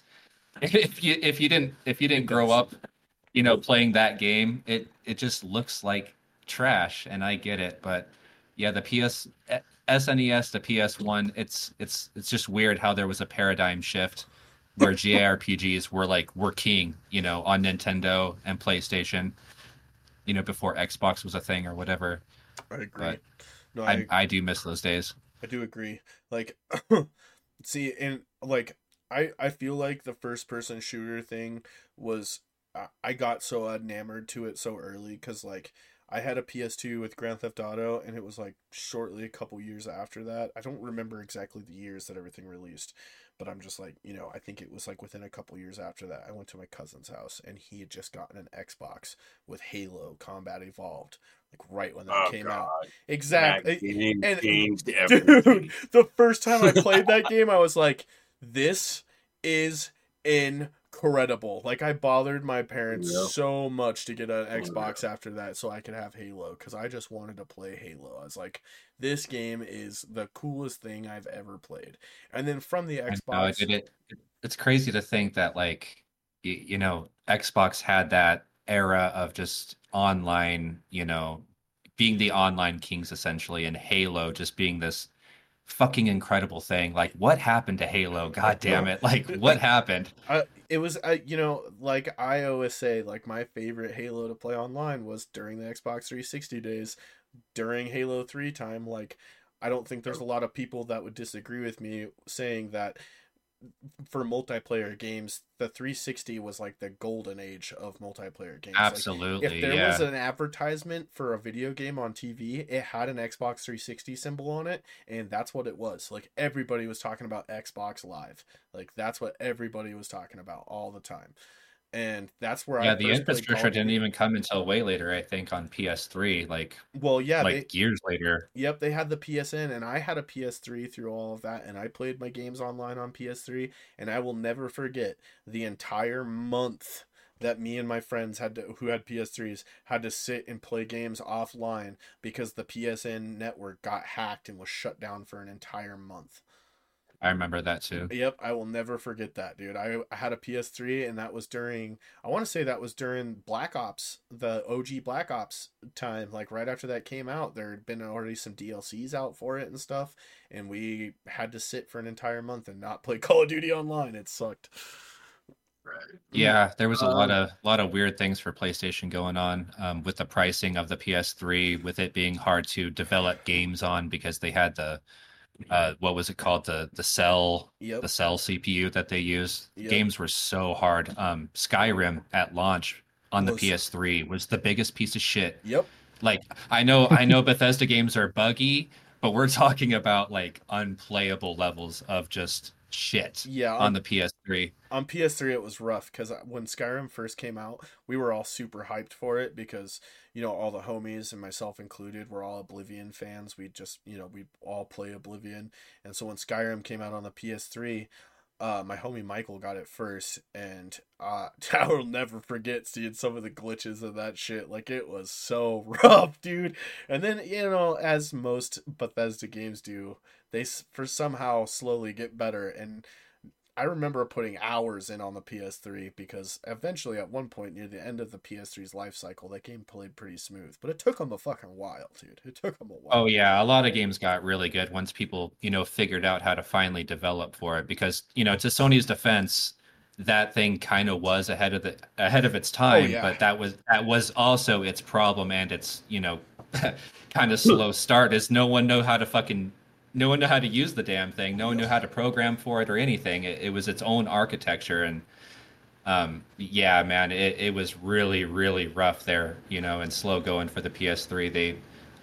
If it wasn't for the Red Ring of Death, I don't know if Sony would have recovered. It was yep, kind of yeah, like Xbox yeah. had their problems, Sony had their problems. dude. But yeah, man, what a weird time in gaming. But I loved how competitive gaming was in that era. Yep, I agree with you. Like the PS3, to be honest, it's in my it had some of my top games of all time. Number like it's in my top 5. I couldn't put a number on it to be honest, but the Infamous games. I don't know if anybody else besides myself played those.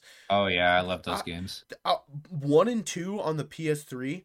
I played those games more times than I can count. Both of those games were so much fun. You could be evil, you could be good. There was a range of different powers in the second one. There was an ability where you were like essentially you could become a neon person and just run up the side of buildings it was one of it was like Prototype on crack. It was so good.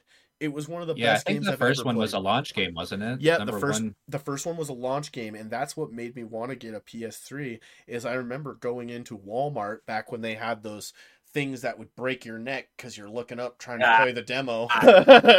Right. And I played I love Infamous those. in the store for like 30 minutes while my mom was shopping. I was like, you can just leave me here. I'm going to try this. And I sat and played that Yep. demo for 30 minutes. I was like, this is the coolest shit I have ever played in my fucking life. I need this game. And so as soon as I got a PS3, that was the first game I bought. I remember that distinctly. With my PS3, that was the first game I bought, was Infamous. And then when they came out with Infamous 2, I had that shit right away as well, because those games were fire. And I want a PS5 really bad because I really want to play Spider-Man 2.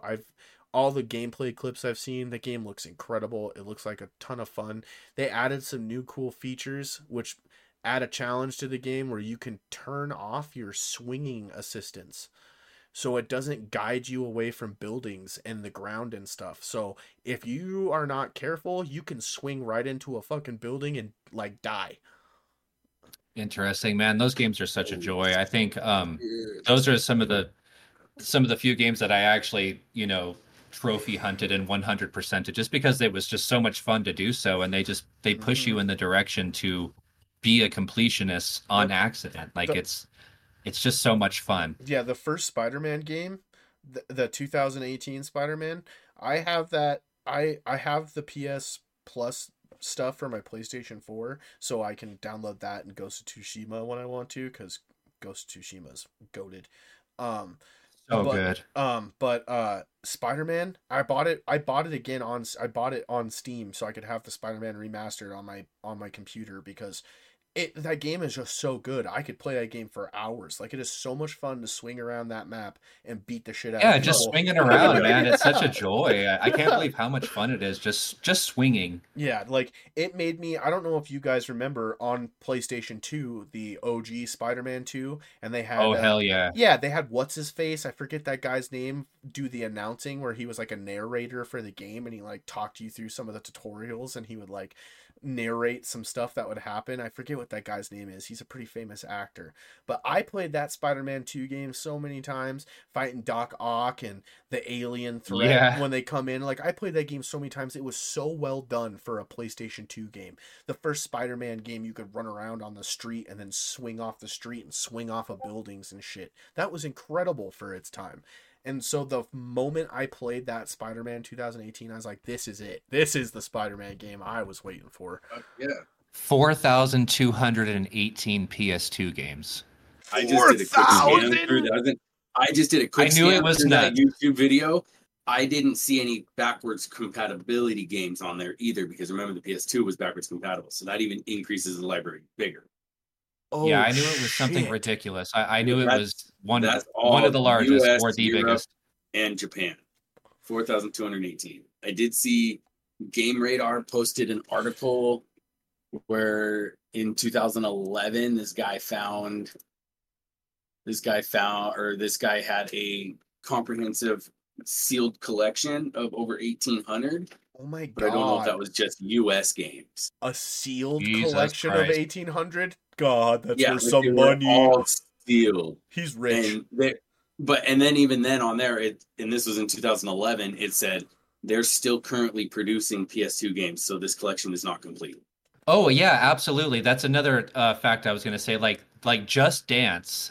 I was talking to Chow about this in his chat, but we were talking about Wii and Wii U games and how basically every single Wii U port kind of had like, well, not every single Wii U game, but more Wii games were released during the Wii U era than Wii U games, because the Wii was so popular that they basically gave it more support than the Wii U. So that's funny that you say that, because like Just Dance has continually been released on Wii even to this day, and PS2, just because so many fucking people had them. It's incredible. That's crazy that they're still releasing those on those consoles. I want to know what it looks like on an OG PS2. I want to know what a brand new Just Dance looks like on a PlayStation 2. That I am seriously curious about. Like, I guess it is just video mostly, right? Like, it's just video. Right. So I guess it wouldn't be the worst thing. Oh my God, that's hilarious to me. That's crazy. That's super crazy. But that's cool. That's a almost 12-hour video that I posted up in the notes. Okay, yeah, I'll check that out. That's nuts. Yeah, I didn't realize there was that many games, but yeah, my plan is eventually to get a PS5 just because there are games that are going to come out on PS5. Like I've in my opinion, Sony would be dumb not to eventually release another game in the Uncharted series or something along that, even if it's a spin-off or a new thing. I those games are another in my top 5. I've played all the Uncharted games and I love them dearly. I Dearly. believe those were released on Steam not long ago, Oh, right? might have to I check think that so. out. Might have to because the first ones would play really good on my PC. Even probably the Yeah, for last sure. fourth one would play pretty decent on my PC actually. But Yeah, the Uncharted games are another one that I fell in love with those games. I love the way they feel. I love running up and punching people in those games. The impacts are great on that game. yeah, Um they are a ton of fun, yeah. and I really hope Sony does continue to release games on PC. That's the only thing that's really stopped me from getting a PS5, is I'm like, well, it seems like they're starting to slowly release all these games, so maybe I'll just kind of pump the Mhm. brakes a little bit and, see how far this goes. Mhm. There was rumors that maybe PlayStation might have been working on its own PC launcher of some sort, but who Yeah, it's actually it's gonna happen. It's just a matter of time, I think, because they've already, you know, they've drawn up the plan to do it. It's just a matter of executing it because they made, I think Horizon Zero Dawn was one of the first ones they released on PC, and it blew their expectations away. And Steam has like a 30% fee, so yeah, of course Sony's gonna want in, all the money on they all can. all that profit, not Yeah. not have to give Steam 30%. And So, it wouldn't surprise me if they really went for it now that the ABK deal closed, because they're going to lose a chunk of profit with the Call of Duty thing changing after the contract's over. Like they're not going to lose all the profit, but they're definitely going to lose a chunk of it from that because they're not going to get as much, I'm sure. oh yeah, their Oh, marketing deals are big going to be fact, fucked. big I mean, if fact. you see Mhm. any Modern Warfare 3 commercial, it's got Sony symbols and marketing all over it. Yep. So, that does drive console sales, whether people want to believe it or not. Oh no, it 100% does. Like most, it's like 46% of Call of Duty's player base is on PlayStation.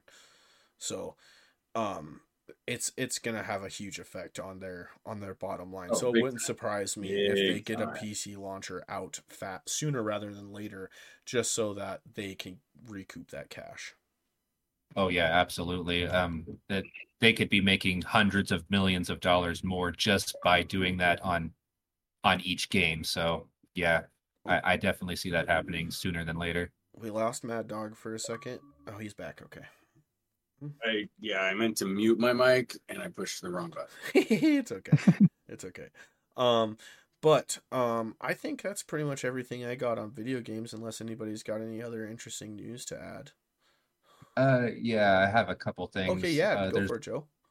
There's rumors that Baldur's Gate should be coming to Xbox December 6th is what sources are saying. Of Ooh. course, that's not confirmed by Larian or anything, but that seems to be the general consensus, is Wednesday, December 6th is what they're shooting for. Um, the few games leaving or that left Game Pass, like I said, Persona 5 Mm-hmm. was the biggest one. But also Persona 5 Tactica is coming November 17th. I found that a little bit strange that they're removing the mainline game and adding the spinoff, but it is what it is. Other than that, Alan Wake, it's supposed to be getting a pretty hefty update for Xbox, Oh, okay. PS5, and PC. Um, Improvements to image quality on console and performance mode on Xbox Series X, so that'll be good. Okay. Also, There's some audio stuff too that they're doing yeah, with I that. heard it. I heard it kind of had some graphical issues on Xbox and PC, maybe. I can't remember, but that's supposed to be getting fixed, so that'll be nice. Okay. Um, Starfield. Yeah, there Starfield was. is getting a big chunky update. It'll be coming to PC first through the Steam beta. Through the Steam beta. With it comes NVIDIA I was DLSS. just gonna say, wasn't it Um, DLSS? Yeah, and display and HD controls and other optimizations. Honestly, the the DLSS has kind of been patched by the community already, so they probably should have focused more on the consoles for this one because consoles are AMD based. So FSR3 is coming later after this patch. Yeah, So I, that seems a little goofy to me to fix what's already been fixed on PC. They should be optimizing console first, in yeah, my opinion. But it's good to see them, still supporting one way or another. So yeah. I did hear that they said something about they promised something like 5 years of dedicated support for Starfield. So who knows if it'll go longer than that? I'm sure yeah, if who knows if they'll stick to that or not. It's good to see that they are still supporting it, well after launch, and yeah. it's just I I wish definitely they would just focus on other things first, I definitely before DLSS. I just watched a video short shout out to one of my other favorite YouTube dudes, Mr. Matty Plays. He just released a video, I think it was like in the last couple days, of some updates about Starfield, and he was talking about how it's still in the top 10 most played on Xbox right now, so they're definitely got to be seeing those numbers. So I hope they keep going with the supports. Like I was excited to see that they added the FOV slider. Finally, I did hop in for a second to check that out, and it definitely makes the game look better to me. I'm interested to see what that FSR update's going to do, and it's Yeah, I think that's much needed, honestly. FSR is pretty amazing, honestly. DLSS and FSR are just great yeah, well, AI upscalers, and they're needed in this game. yeah, for sure. I think they'll definitely like most Bethesda games over the next couple years by it'll be fine. It'll run like it should have when it like it should have when it came out. Yeah, absolutely. It's not looking like we're gonna get any kind of uh, anything chunkier than that. I really wish they would have worked more on maps. Pre-launch. That I can't believe that wasn't in the game, and I expected it to be in the game by now. I just find it so clunky getting around any of the towns, and it's very frustrating. So it's a little sad to see that that's not in the game yet, but it is what it is. Yeah, They're Maddie. expected, from what I understand, Yeah, Maddie thinks 2024 or something like that. that's what Maddie said. Maddie said we'll probably get some of those bigger updates later after we after we get into the meat of it. Really, they're gonna start giving those bigger features in like that, like the map and stuff. They'll need to work them up, which I mean, there's a decent like the other day or the last time I played, I found a settlement that I didn't even know existed. It's not like a big city by any means, but it had like a general store and like missions to do and stuff. I didn't even know it existed. Like I was like, it's stuff like that. There's probably some more settlements. They're gonna have to make a decent amount of maps for it at least. So I'm expecting that one to take a little bit of time just because of how many different maps they're gonna have to make. Yeah, they got some work to do, to say the least. Yeah, But yeah, I'm because glad like to see them supporting it and making the promises. Hopefully, they mhm, hold true. But I all hope I so know is too. that this shit is not going to fly with the Elder Scrolls 6. So hopefully, they Yeah, kind of learn their lessons. And I want them to not go you so know big. my feelings on the creation engine. Mhm. But if they choose to go that route, that's their prerogative. But I really don't think they should. I really think Starfield was held back by the creation engine. I really, really hope they move on from it. They probably won't, but Mhm. here's me wishing in one hand and shitting in the other, I guess. Yeah, like I hope they don't go as big with Elder Scrolls only because that it could hurt the game more than it could help the game. Yeah, and the problem is the engine was ahead of its time at one point in its life, and the problem is all these young developers, they're not learning on the creation engine. All the people that did all these great games, Morrowind, Skyrim, they're not there. They're directors, but they're not doing the brunt of it. They're not doing the low level coding jobs like this.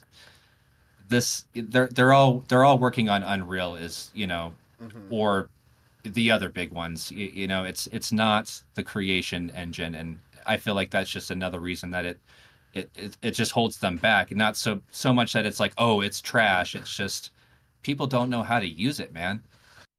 No, I 100% agree with you.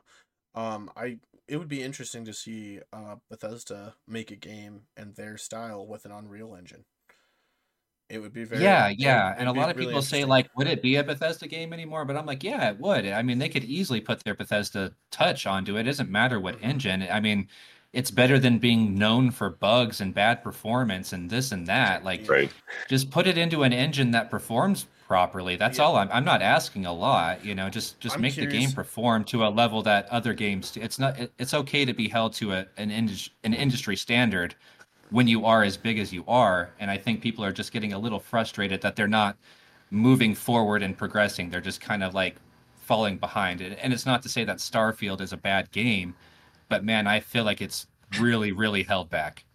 Well, I'm just interested. I'm interested to see how their style of an engine would translate into Unreal Engine 5 because I don't know, I'm no developer by any means, but it would be interesting to talk to someone and pick their brain who knows both of those engines at least in a depth to be able to explain like how the creation engine has all of these different aspects of so many things can be moved around, picked up, and they all have their own kind of physics, and so I'm And I'm interested to see how that would translate over into Unreal Engine 5.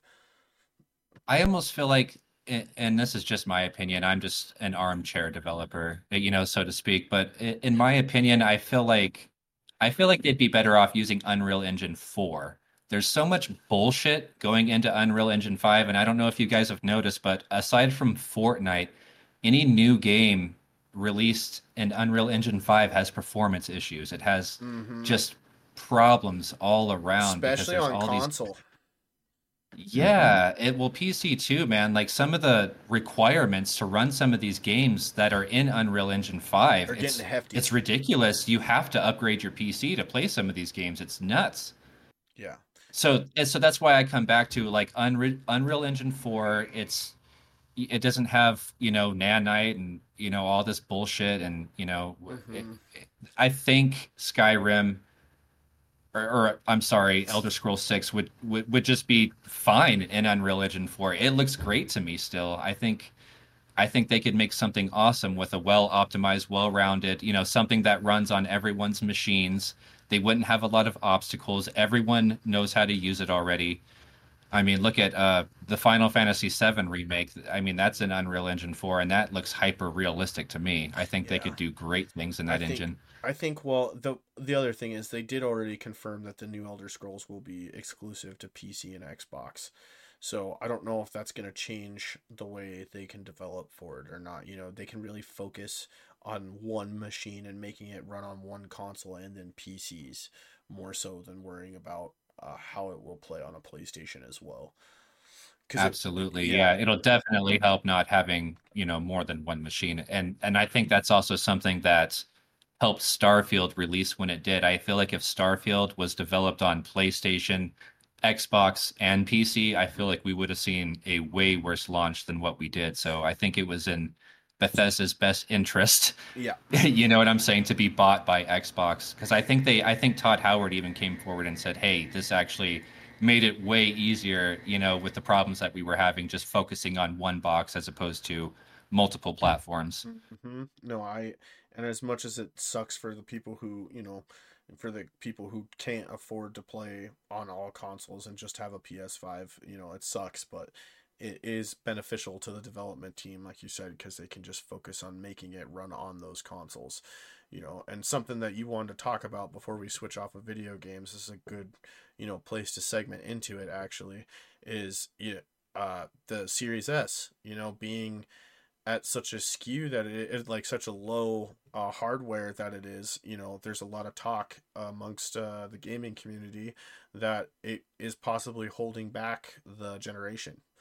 um Absolutely. And like I said, I love my Series S. It's a beautiful little machine. I love the design. It's really great. It's really great what it does. I mean, you can even play Overwatch in high frame rates if you have the monitor and stuff. Certain esports titles will run great, but it's just like with the Baldur's 3 thing. There's going to be no split screen co-op on that. That's one of the first games that will break cadence from the Series X. So we're already kind of seeing the signs this late in the generation. So, but more interesting, the Series S is the better seller. So it leaves Xbox in this weird position of do we go for the more powerful one, or do we just go head first into this lower end console? It's kind of a weird position to be in when something like 70% of your market is the Series S, but people are saying, hey, this is holding back the generation. So it's just a really weird situation to be in, I feel like. I mean, I know that Phil Spencer, like, every time you see him talk about it in any interview, he essentially insists that they're going to try to make, try to have something for everyone, is what it sounds like. So I don't really know what's going to happen there. Like, I'm very curious to see what they're going to decide with between that or continuing to make a new console. And also I'm curious to see what their answer is going to be to this mid-gen refresh from Sony, because they did kind of refresh the Series S and give it that 1 terabyte black model, but it's exactly the same console with more memory, and it's just painted a different color. I think we saw in the leaks, I think we saw like a cylinder looking Series S, didn't we? In those, it was those a leaks a couple Series months X. ago. It was a cylinder Series X with no disk Right, drive. right. That was the big thing, is they were taking the disk drive out of it, and a lot of people were Right. seriously curious because they were charging the same amount of money. So Yeah, but it also has 2 terabytes mhm. built into it or something like that, and then Yep. it has like a faster USB-C for yeah, I don't know. Yeah, so It's definitely a refresh. It's probably going to be smaller too, but I don't think it's like a pro model by any means. I think they're both basically just the slim models, but maybe the pro model will come later. Who knows? well, see, that's the thing, is I hear a lot of people say that they don't even think we'll get a pro model. Yeah, we might not this generation, Yeah, man. I kind don't of know that doesn't it's in seem their like we best will. generation. I don't know that it's in their best interest to do so. I mean, with chip shortages and this and that, I mean, I think they both just want to be done making consoles if they had a choice in the matter and just sell their software to people. I mean, I could see that future. Yeah. I also feel like the executives at Sony, the old school execs, I don't know if they would let that happen. Like, they're so about the exclusive stuff with Sony. I feel like with the PlayStation and like the whole marketing behind PlayStation, I feel like it would be hard for PlayStation to let that go. Well, Oh, absolutely. It won't happen anytime soon, that's for sure. No. In fact, I was thinking, I mean, I think it could. Let's think about Sony's history. Their first actual like commercial product that they sold was a rice cooker. Yeah. Yeah. Oh yeah, they've been in the electronics game for forever. Right. Now, again, the gaming side of Sony does bring in like almost $26 billion in fucking revenue every year. So I don't see them getting rid of it, but maybe, who knows? Well, I don't see them No, I'm getting not rid getting that's rid not, of that, but that's getting not rid what of the we physical mean. Like, console. The yeah, physical yeah. console, yeah. Right. But the thing is they make these things at a loss. When they manufacture a console, that's why we get such good prices on them. Nintendo is the only ones that actually make a profit on their consoles. I mean, a fucking Greedy Nintendo bastards. Switch being $300 is not a good deal. Let's be real. But yeah, it's not until probably about now when the refreshes start happening that they break even on these things. So I mean, it's kind of a toss up. I mean, Sony is ahead of the game, but like when you think in the grand scheme of things, if there could be one universal platform where they could release every bit of their software on every Nintendo and every Xbox, or just platforms didn't exist and it was just this one big universal one, they make all their money off of software anyway. You know what I mean? That's where they recoup the money on hardware losses, is through software. So Right. I mean, I can see it happening. Good. Yeah. 100%. Yeah, we'll have to see. Well, it'll be. I feel like it'll be a while before we'll see I any think big Xbox will changes. be one of the first ones to do it, Hmm. just with the whole Game Pass model. I mean, and those leaks were very telling. I mean, they were very upfront with what their plans were. They want everyone on a PC. They're Microsoft. They own Microsoft Windows. Yeah. If they can just take that market where there's more people that have a PC than there's people that have an Xbox. Let's be real. There's 30 million Xbox users. Hmm. There's hundreds of millions of people with a Windows machine. Everyone runs Yep. Windows. If you have a PC, you're running Windows. So they want to integrate that, and I can't say that I blame them. And the subscription model will either be, it'll either be the death of physical gaming as we know it, or it won't happen anytime soon. Maybe it's ahead of its time. Maybe Xbox is pulling the trigger a little too soon here. I mean, only time will tell Well, on that matter, I guess. I do have to say though, I do have to say, I do have the picture on my phone. Um, in the month of September, Starfield was number one for physical sales in the United States, physical and digital sales. Right. So, I mean, that's pretty telling. It came out day one on Game Pass, and it was out day one on Game Pass, but it still sold more than any other game in the United States, physical and digital. So, Right, but I also read something that was linked to that. That's like if let's say that you played it on Game Pass, you can also purchase, like I did, you can purchase the digital upgrade. mhm. And so they were including that in the sales of the Oh, game. Like okay. technically you bought the digital deluxe version for Okay. $30. So that was also included in that. Okay, so I'd like to see then what the full numbers would be then. What the actual breakdown would be Mhm. from Between the who two. started with Game Pass and who started with the digital Yeah, between the two. or physical bot. Yeah. Between the Right, two. right. I think Steam sales were pretty telling. I mean, it did sell really well on Steam. It did sell well too. So, I mean, It did sell well outside of Game Pass. There's no denying that mhm. for sure. Yeah, I mean, like, I think I like the Game Pass model just because it's allowed me to try a lot of games, but I also see the threat to people who like to collect physical stuff. I mean, I stopped collecting physical copies of games a while ago. I have physical copies of games for the Switch because of the way the Switch works with the cartridges, and it just doesn't hold a lot of memory base as it is.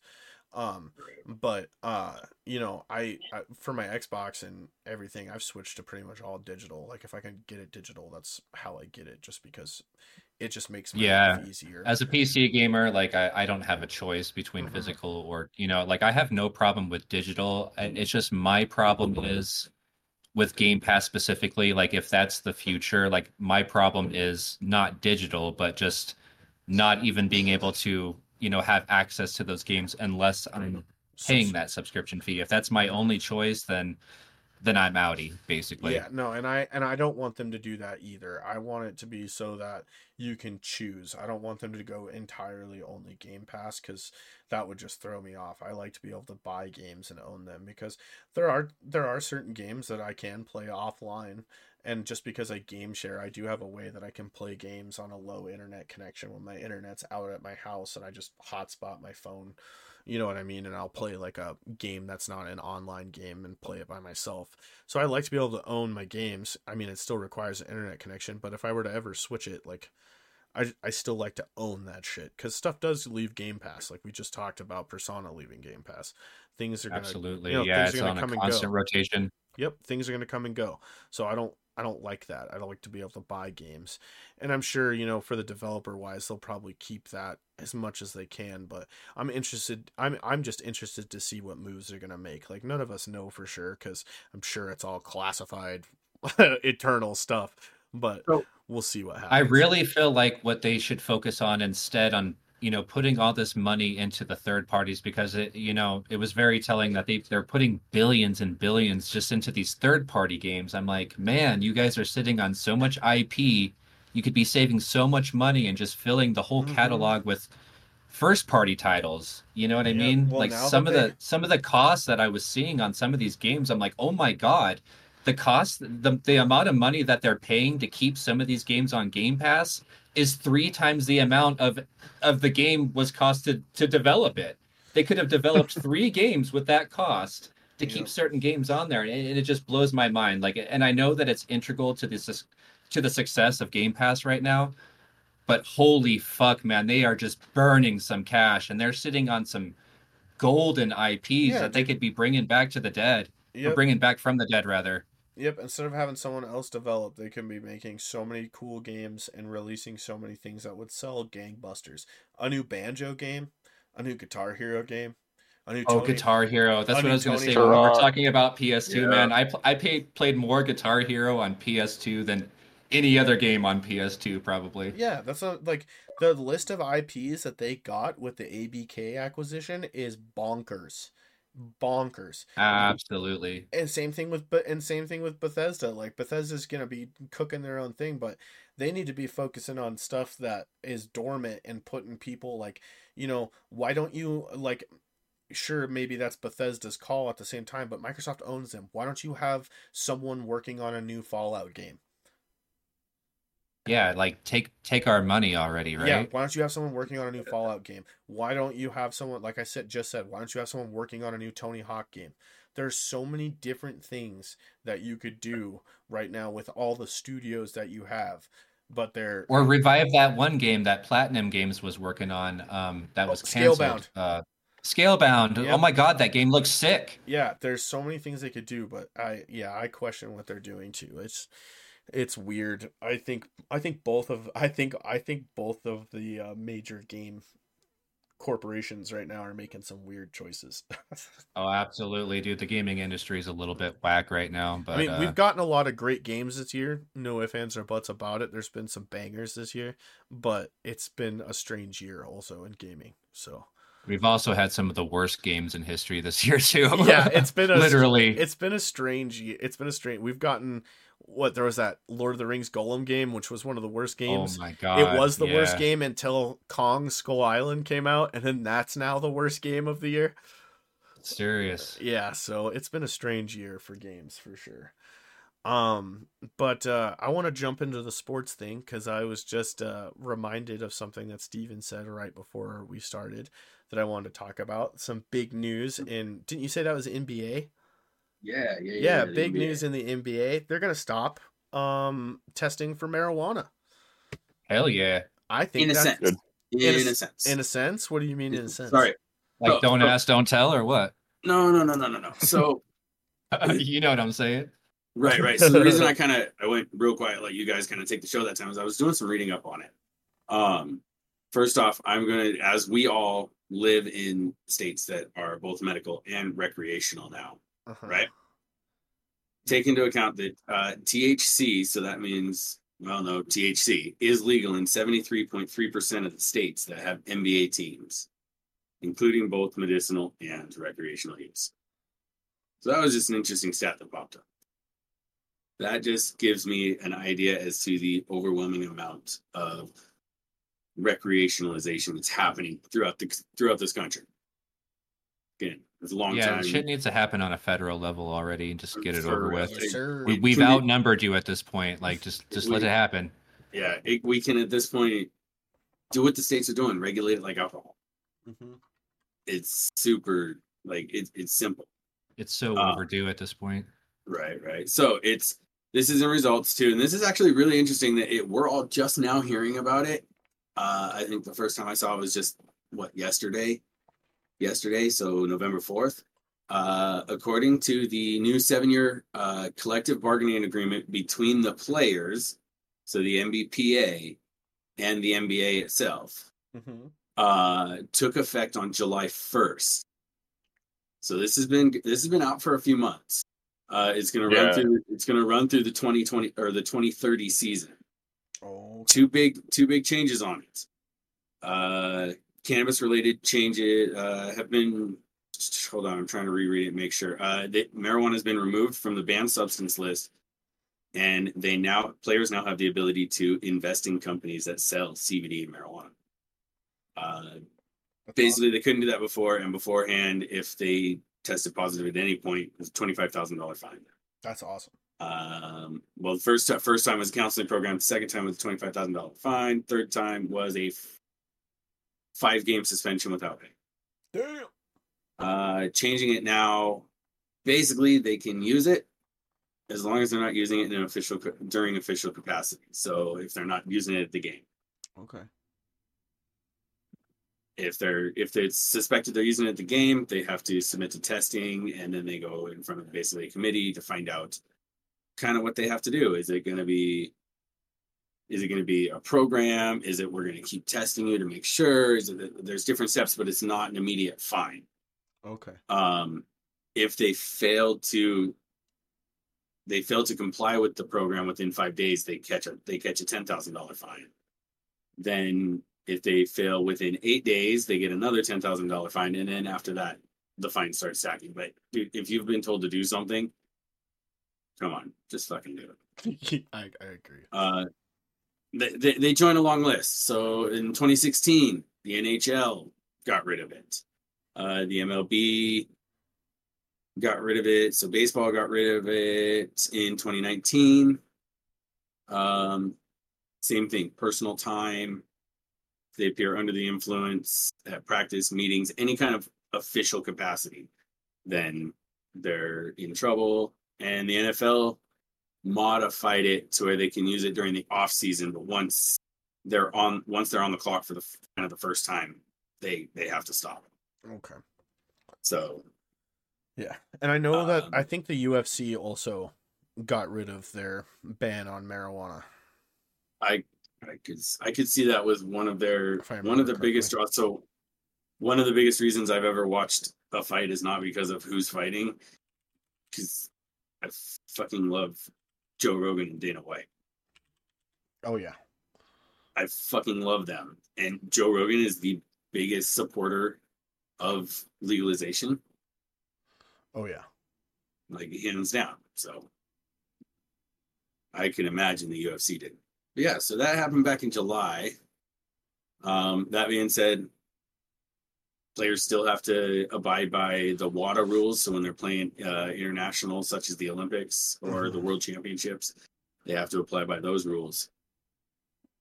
And yes, big changes in the NBA as far as something that is not a performance enhancing drug. In fact, and yes, the UFC is on performance decreasing drug. The UFC is on that list. They do not punish players for testing positive for marijuana. Good. Especially in those physical games where, okay, basketball is not super contacty, but you're going to tell me running up and down a floor for an hour doesn't hurt when you're putting four times your body weight on your knee every time you're jogging, and it's like 10 times your body weight when you're running. Agreed. I mean, just about any sport in this day and age, just for player health and mental health and everything like that, like help them deal with pain and the shit that they get. Mm-hmm. Who gives a shit anymore? Yeah, it's just some pot. Leave it alone. Let's see. Kyle, I know you sent me that huge list of movies and TV that you want to talk about. Yeah. Anything to add in the sports scene, Kyle? Hockey guy, Mr. Hockey Guy. Let's hear it. Something came up. I haven't looked too far into it, but apparently there's some more sexual assault allegations coming to the Chicago Blackhawks from 2010. So they are, they're a shit show. No. Other than that, nothing that I can think of for hockey. Okay. Leafs are terrible, so.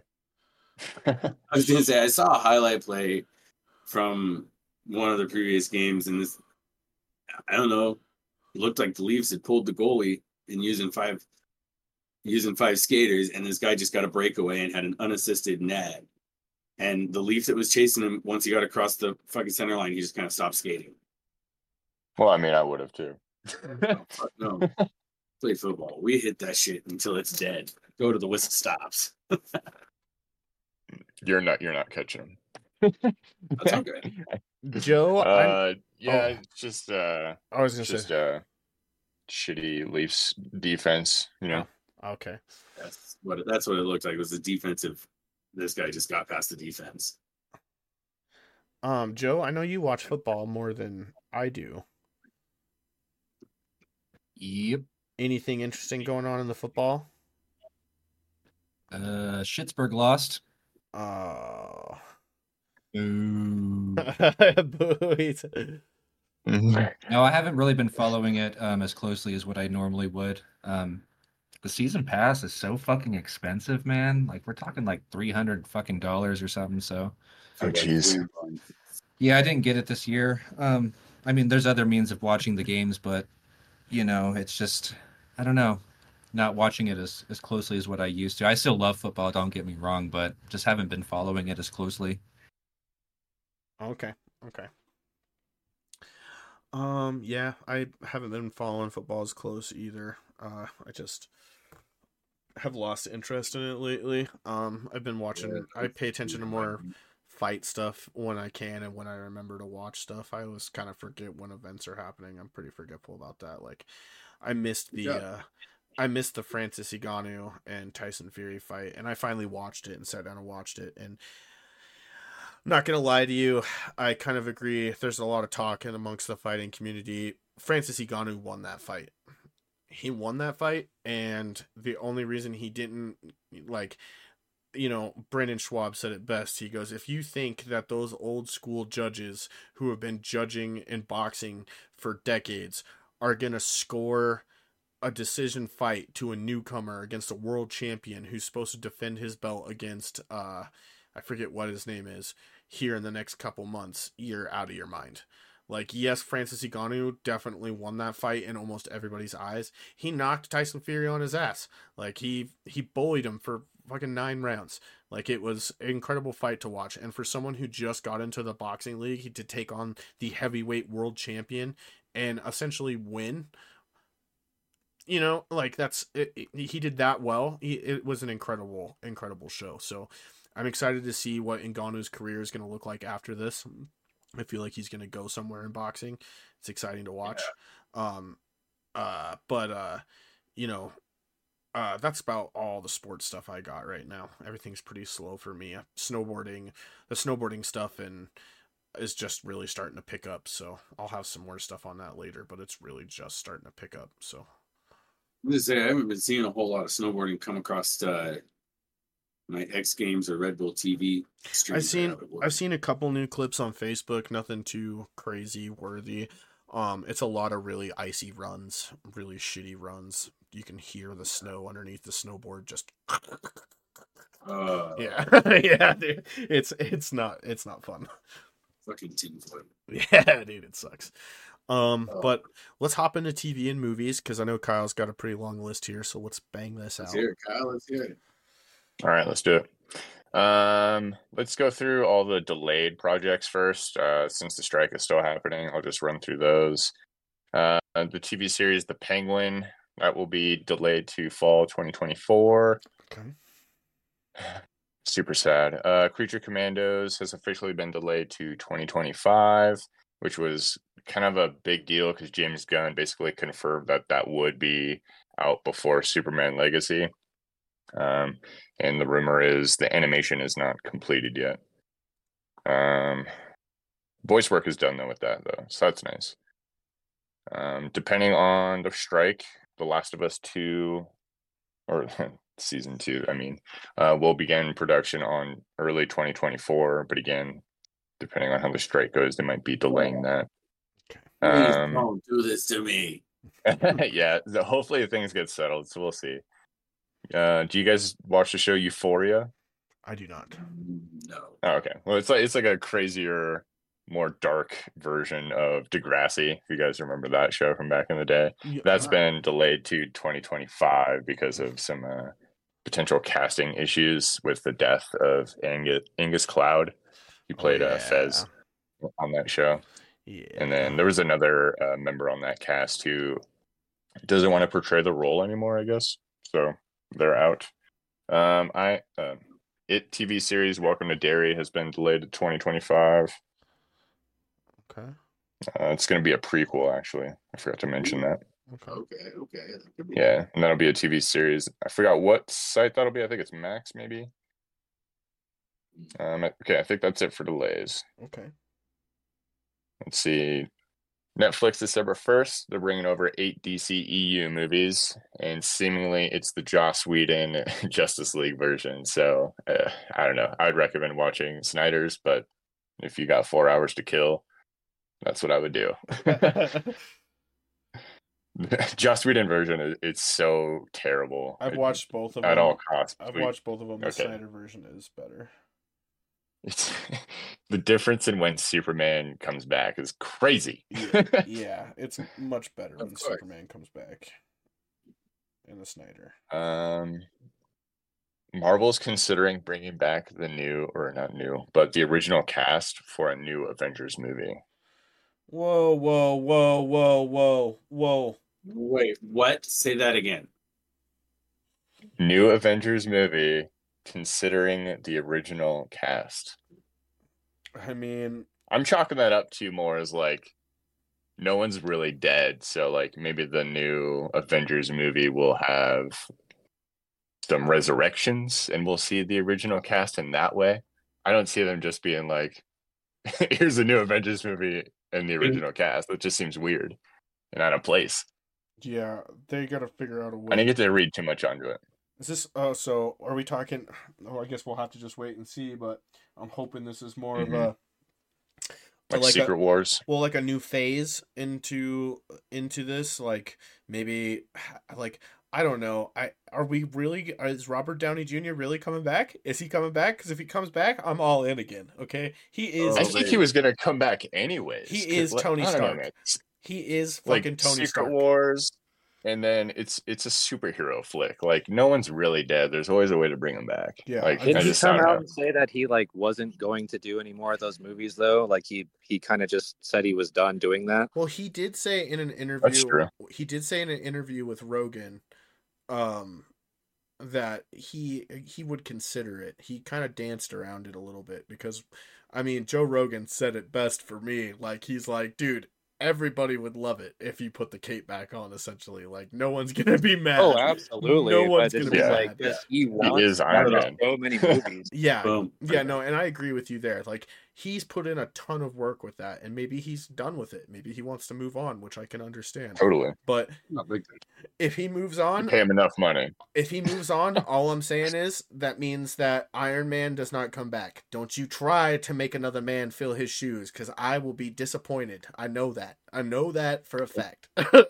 Yeah, and there's a ton of rumors around Secret Wars too, and that's a whole rabbit hole. Like there's already so many like basically confirmed cameos for that in Deadpool 3. I think the list is over 30 between the two, so it's disgusting. Well, it'll be interesting to watch.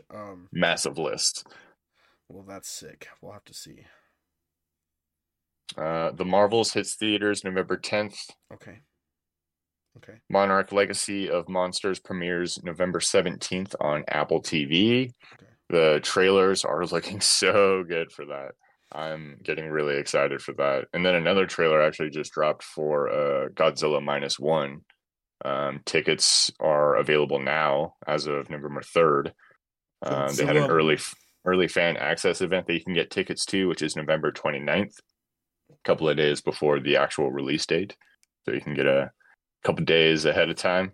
I'm gonna have to watch a trailer, because what the hell is Godzilla -1?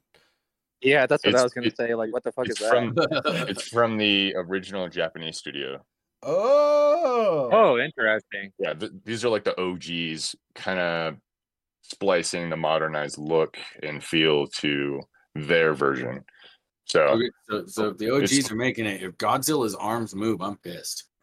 it's not going to be fucking animatronics. No, I'm saying I want the fucking dinosaur doll walking through. Just animate it. He So looks the arms pretty don't similar. He move. looks pretty similar, but he definitely looks more of like the modern MonsterVerse that we see with. They would have to. I'm just. That's hilarious. But that also looks really good. Honestly, it looks like a goddamn horror movie. Godzilla -1. Fuck yeah. House of Dragon season 2 is set to premiere early summer. And then A Knight of Seven Kingdoms, The Hedge Knight, is a spin-off series revolved around Sir Duncan and the Tall and his squire Egg. Okay. Okay. And they're still waiting for the. Do they have any news on Snow? I haven't looked in on that one. I've seen teaser on I haven't Snow. seen anything new on it, just that they want to do a that spin-off with him. Yeah, that's interesting. I have to check those go. out. I have to check those out. I've never heard of Dude. either of those. So I don't mind House of Dragon. I actually kind of liked season 1, and if I were to compare that to Game of Thrones, I honestly prefer House of Dragon. okay. I'm not a big Game Yeah. of Thrones fan though, so Never watched Game of Thrones. So Okay, did you ever finish it? yeah, it's terrible. Okay, I'm glad you. I at watched least the whole thing. finished it. Yeah, watch the whole thing. It's I loved it until rough. the last season.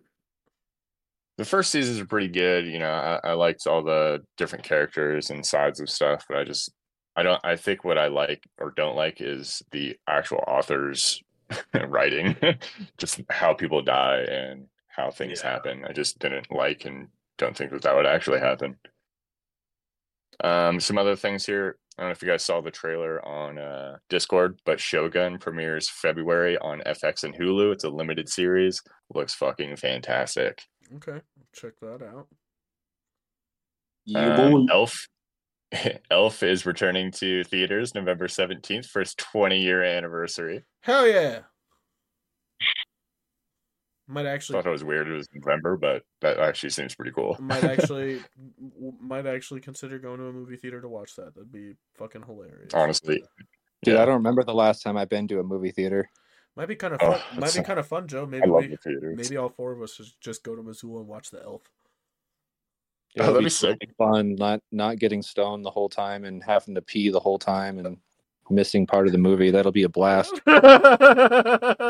Yeah, I kind of see. That's what makes me not want to go to the movie theater anymore. Is because of that Dude, reason. inevitably, exactly. I have to take the biggest piss known to mankind, like right in the middle of the fucking movie. Whatever happened to intermission? Like, give us back intermission, and I'll go back to the movies. Oh, intermissions would be cool. I don't know. I love theaters though. I will do anything to go to a theater if I can. $17 popcorn, yeah, man, sign me up. It is expensive. I don't care. No, I love see kidding, theaters. dude. I'm that guy, man. We fill up the purse with fucking a 6-pack of Coca-Cola, dude. I don't give a fuck.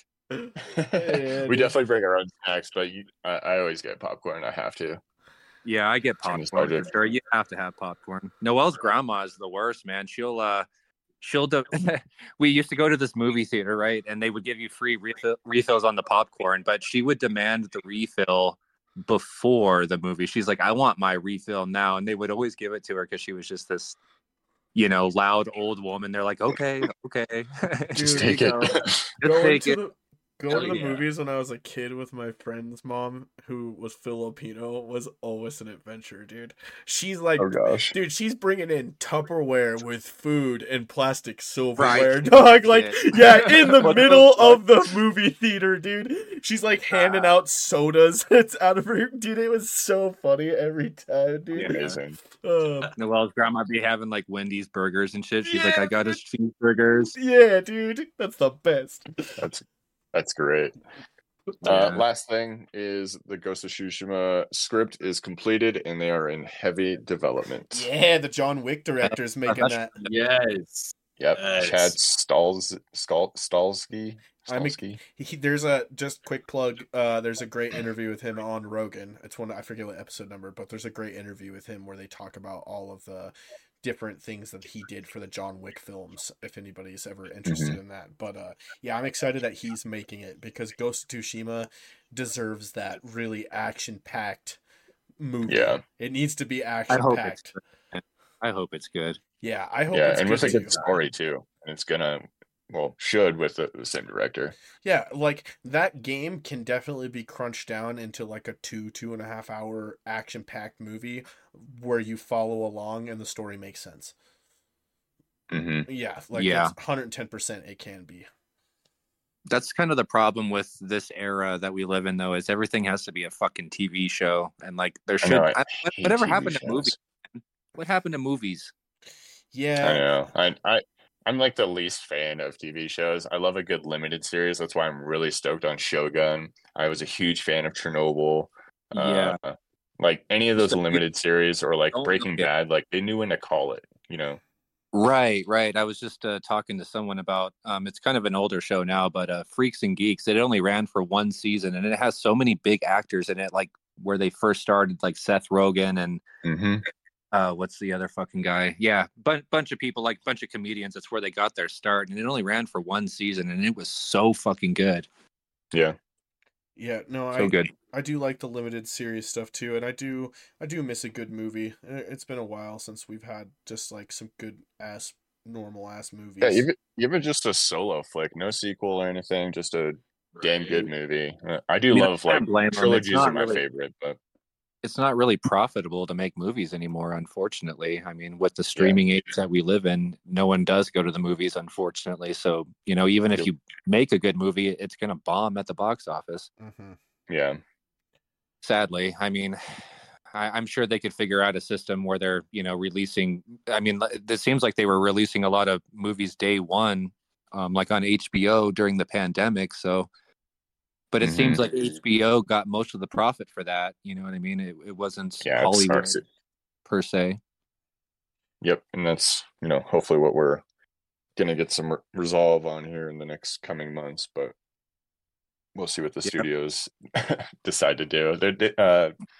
After did release a statement that they sent their counter offer to the studios to see what they rebuttal with this time, I guess. Okay. See if I can find it.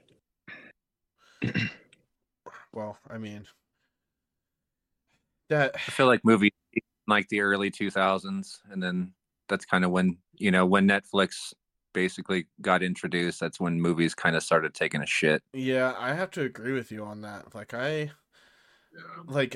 the last movies I remember being like actually excited to go see in the movie theater were like the event, like the first and The second early Marvel films. Yep, the first and second phases of the Avengers movies, and uh like, I was a huge, to be honest, and I don't care how much flack I get for it, I was a huge fan of Fast and the Furious up until the fifth after the fifth movie, like but 1 through 5, Many I is there love now? those. So They're like at, I think they're at like 9 or 20? 10. They're like 9 or 10. Yeah, I think Not- they're at 10. Yeah, but I was a fan of them up until like we got to the fifth movie. Like I said, the fifth movie is where that's like the last good one in my opinion. I like to imagine it just kind of ended after that. They all lived happily ever I like a after good with their money. trilogy. Yeah, and A good trilogy is always fine with me. and I agree with you. A good trilogy is good. Like, I grew up watching the old school classic action movies like Lethal Weapon and Die Hard and all the good old shit. Die Hard was the old three. That was a good action fun original three movies. And Yeah, man. a lot of people might not like the Hobbit movies, but I thought the way they did that in a trilogy was well done for a movie presentation. I thought, Absolutely. yeah, Yeah. I watch those movies still. I enjoy watching those as much as I enjoy watching Lord of the Rings personally. Yeah, I think they made some weird choices with like the frame rate of the movies and stuff. Like Yes. call me a movie snob or whatever, but I think 24 frames per second is the only frame rate a movie should ever be shot in. No, I agree. But other than that, they're fine. The movies are fine themselves. Just some weird creative decisions, I guess, were made. Mm-hmm. Yeah, Those movies. That 60 frames per second in the Hobbit movie is a little off-putting at first, but the scene where they're flowing down the river in the barrels and bouncing around is one of my favorites of any movie. Yeah. The CGI is so well done, the action is so good, and it makes you laugh while it's happening because the dwarfs are just goddamn funny. Yeah. It's a good movie at its core for sure. But yeah, like I do enjoy a good trilogy. I hope that good movies make a comeback, but at the same time though, I do enjoy a good TV show. Like I feel like some things need TV shows. Like I heard that Disney is working with Christopher Poloni on making a TV show based on the Aragon books, which I'm personally really excited about. Oh yeah. That was announced a while ago. Disney has I'm probably not going to be too interested in it, man. Disney's so fucking out there nowadays. Yeah, Oh, Disney. I mean, I will have to give you that. You kind of turned me. I won't watch Disney. Yeah, Disney is pretty Yeah. out there, but I'm gonna give it a chance because that is the one series of books that I have read multiple times. I have read them and listened to them now multiple times. I love those books. Yeah, man. I love those books so much. I Like, do too. I think I that just hope they fuck it up, man. yeah, no, I think that if a movie or TV show presentation was done right, that shit could rival Lord of the Rings for me. Like, it's just the Yeah. story is so interesting and there's so much to it, but that's why I kind of want it to be a TV show because there is so much to it. Like, just I don't care if there's episodes, like just don't cut out too much of the important shit. Well, knowing Disney, the lead character will probably be played by a, African American lesbian or something. I mean, that's just the truth of the matter. I mean, Sorry to yeah, sorry to come off as offensive potentially, but Disney is fucking out there, man. They are pandering to the wrong crowd, and there are some things I don't it's agree getting with kind that of they do disgusting. for sure. Honestly. I like, like there's some things that there's some things that I always question when they do shit. I'm like, like I don't. Why are we doing this consistently? Like, it's Disney. Yeah, Did you guys watch the new South Park episode? I think it pretty well sums it up. No, I pretty haven't well. watched it yet. I've been saving it. I've seen snippets, but I Into really the need to watch it. Panderverse, dude. It's a cultural event in my opinion. It sums up our weird situation perfectly. South Park, Matt and Trey Parker, As they normally do. Matt and Trey Parker are legends at doing that. So, Tell me, you guys have seen their movies. Oh Oh, yeah, yeah. oh yeah. Basketball is one of my favorite Like movies Team ever. America and stuff. Orgasmo is one of my favorite movies ever. Dude, I fucking love those. They have so many good movies. Classic. And it's so funny because like this whole situation has just like it's already been low hanging fruit in Hollywood. They could have picked on Hollywood and what's going on so much earlier, but oh man, it's just been a whole amalgamation in this episode of just everything that's transpired in the couple years and just how everything has changed. And it's so good. You guys, you have to watch it if you haven't seen it yet. Okay, I'll definitely have to check that out because I want to. Quick update for the SAG AFTRA. Okay. The AMPTP had previously warned the Actors Union that if a deal could not be reached by the end of this week, meaning this last week, the networks would have to cancel certain TV shows, and there would be further delays in 2024 summer theatrical releases, which we kind of went over. Late Friday is when they met and released a short message to everyone, Twitter and all that they would meet Saturday afternoon. So we might actually get an update today or tomorrow on where that counteroffer led us. Okay, well, that'll be interesting to see. Fucking hope. Mm-hmm. Hopefully they get that figured out. Yeah, I'm tired of these delays. Yeah, no, I agree with you. I think that's pretty much it though for all the stuff that. Anyone know what's going on? Like the whole writer's strike? What's going on with that? Does anyone know? We went over it. I think last episode they settled on one deal, but it's technically like three entities. You have like the writers, the actors, and then like video games. I think is coming up next. Like all the voice acting and stuff, and then it's a weird situation, man. Yeah, and the article that I pulled up for that podcast episode, I forget the name of it, but they listed, like this isn't just going to develop like big numbers or like big companies, but like all the voice acting companies too. Like that's a huge market that's going to be affected if they don't settle on a deal that is beneficial for humans. Yeah, it is important, unfortunately, because just feeding AI, all this creative IP, definitely isn't good for anybody. Yeah, and Scarlett Johansson actually just she put in a lawsuit for some ad that is using her likeness and voice and all that. So she's trying to sue and get all that taken care of. So it's definitely a real thing, and it's getting more serious as the days pass, and we're not figuring out these strikes. AI evolving so fucking quickly, it's frightening. Jesus, yeah. Yep. Hopefully, times. We're at the beginning. no Skynet. No Skynet. No Skynet. Yeah, please don't subscribe to that. No. Fun fact, I'm pretty sure the creator of one of these big AIs, not Chat GBT, but one of these, he literally carries around a fucking kill switch in his backpack in case it decides to go rogue. It's scary, man. That's not okay. Yeah. I mean, That's not okay, dude. No, It's I not definitely okay. appreciate that. Like, I appreciate that. because it's gone rogue before, so he has to carry a backpack now. Like, that's scary. That's no, For sure. Like, yeah, what happens if, dude. He dies or yeah, like, does this whatever. have a dead man switch on it? So, like, if he gets hit by a car, does it kill it? Because if he gets hit by a car and no one fucking knows about this, we're Well, fucked. maybe the AI sent coordinates to some fucking rocket to kill the guy so it can go rogue. Who knows? Like, it's like that's Right, the yeah, type of like evolving that we're talking about here. Like, the AI can plot against him, kill him somehow. You know what I mean? And then release itself. It's fucking You guys crazy. ever- It has to carry a kill switch to begin with because it's gone rogue. That's Yeah. I never no. watched it because the plot seemed super cheesy. But you guys ever watched the horror movie Megan? I've heard. of it. My wife did. My wife. Okay. So actually not a bad flick, and the plot of it is like pretty perfect. It definitely plays into like the AI and like From they what can just take she over has your told me. electronics and almost like maximum overdrive in a sense too. Well, it's just at that point, AI has to run off of the internet, and at that point, anything that is connected to the internet Yep, you are screwed.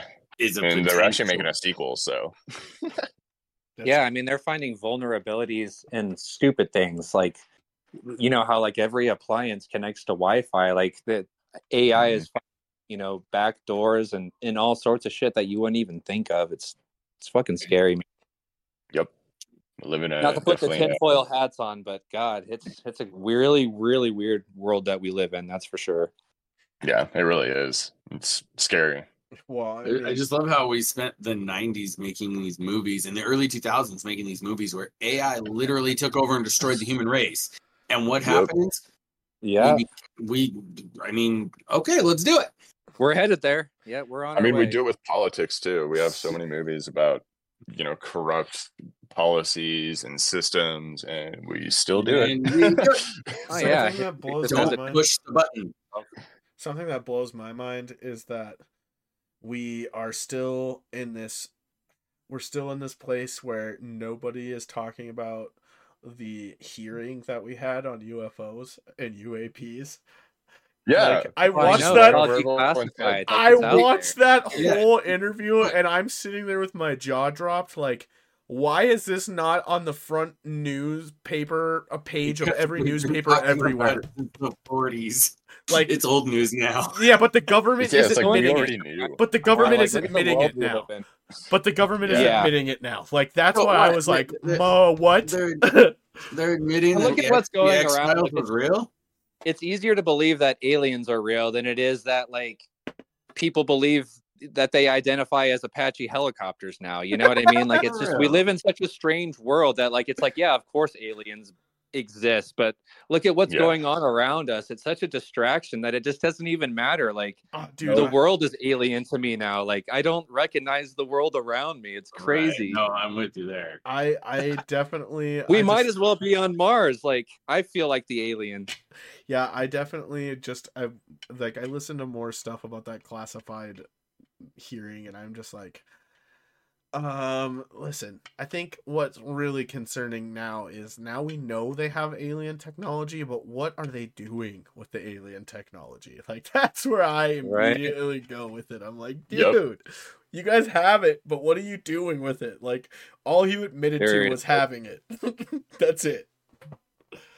Right. And I mean, they Creepy. confirmed that it's happened in other countries and that other countries have this technology. And I'm just like, Oh yeah, yeah, dude. Okay. Yeah. And not to get super tinfoil hatty, but I listened to another interview with a guy who was talking about Let's go. remote, was it remote viewing? Have you guys heard about this? No. No. Apparently, like, you guys have ever seen the movie The Hunt for Red October? Okay. Yeah. Okay, so apparently that movie is based on a real submarine, and that submarine that they used in that movie was discovered by a guy who was sitting in his living room in Virginia in America, and he, using like his brain powers, okay, that he had been training, figured out like almost exactly where this submarine was, down to the exact length, width, and height of the sub. And The he, fuck? yeah, dude, like I can link you guys to the interview with the guy that I watched on YouTube. It was kind of scaring the shit out of me a little bit. He's like, anybody has this ability. You just kind of have to find this meditative place. And he's like, there's a facility where the government trains you, and you go into a room and there's a stack of envelopes with numbers on them, and it'll be like B32 or like a random number. And like you get assigned a number, you don't get handed the envelope, you don't get to look at the envelope or anything, and they give you a piece of paper and a pen, and they tell you to go, they kind of teach you how to get into this certain mental state, and they send you into a room, and you like do your thing and draw whatever the first thing that comes to your brain, essentially, like to put it short, and then a separate person gets the envelope, or gets the picture that's in the envelope, but it's with 4 other pictures, and then they get the picture that you drew. So it's like a blind judging test. And this guy was scoring first place in almost every single test that they did at the government facility, according to this dude who was there. It's Wow. it's a crazy interview, and I'm like sitting here going, are you telling me right now that we have people with psychic powers working for the government? Because that's another thing that we should be talking about. Oh, Einstein that does not surprise me.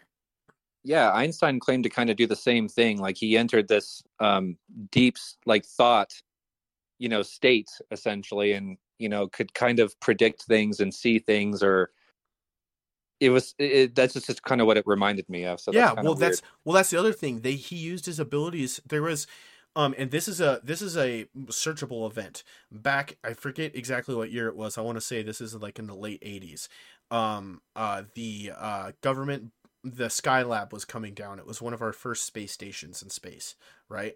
And back then, they didn't have the technology to triangulate the trajectory of the Skylab coming out of space and where it was going to fall. And so this guy was like, I'm gonna try to use my powers on this, essentially. And he was within 6 days of the crash date and within 30 miles of the location. That's nutty. And I'm like sitting over here going, yo, dude, that's making the hair on the back of my neck stand up a little bit. Like, you telling me this is a real thing? Right. So, I mean, that's an interesting thing that I was listening to with, I feel like they need to come clean with a couple things, because like I said, I'll link that interview in the Discord. It was a crazy interesting thing to listen to about the mind. There's a whole company. It's like a little corporation doing experiments with this, that the guy who was interviewing him, they offered him a free session up there, essentially, for him to go and like try using his brain the same way. Like they're being really open about it. This company is, anyway. If you like Monsanto is what it's called. Of course it's Monsanto. Okay, yeah, I've heard of it. It's Monsanto. Yeah, and they're doing some crazy stuff with the mind right now. And apparently anybody can go down there and sign up to do this stuff. Of course. Yeah, it's very interesting to me. I was like, yo, that's crazy. But I think that's pretty much everything I got for today. I don't know about you guys. Yeah. I think that's it. Oh, other than the fact that I find it pretty interesting that Twitch changed their TOS with this whole multi-streaming. I think it's kind of weird that a lot of people aren't covering it in the news, honestly. We can talk about that for a second real quick, because I actually would like to talk about that. Yeah, just real quick. I mean, I just got to thinking about it, and it's just funny how all these streamers signed over to YouTube and stuff, and how now they're stuck in this contract, and then here Twitch comes in and changes their TOS. I saw Ninja streaming, with this whole Fortnite OG thing, and man, that guy's luck with streaming is just second to none. I mean, first with the mixer, he got the mixer bag. Mixer goes under. He's not under contract anymore. He can basically stream wherever he wants. and then just this crazy timing of like Fortnite OG and then Twitch TOS changing their policy. That guy gets like 20,000 subs overnight, so he can stream to fucking YouTube, Twitch, be monetized everywhere now. I found that really fascinating, and I think we're going to start seeing all these YouTube streamers that are contracted. As soon as their contracts are up, I don't think we're going to see contracts in streaming anymore. Yeah, I'm definitely trying to get that set up. So exclusivities. Ooh, that's something actually maybe me and you can talk about, Joe. That plugin, did you use the same plugin that I sent you? Yes, Okay. yes, I did, So and there is ways to like change bitrate and stuff like that. Okay. Yeah, it's funny. Someone actually brought it up to Ninja because he was using Restream and he was pissed off at the fact that he had to pay for it because he was streaming to every platform the other day. It was Twitter, fucking Twitch, YouTube, Kick. Like he was on all of them or whatever.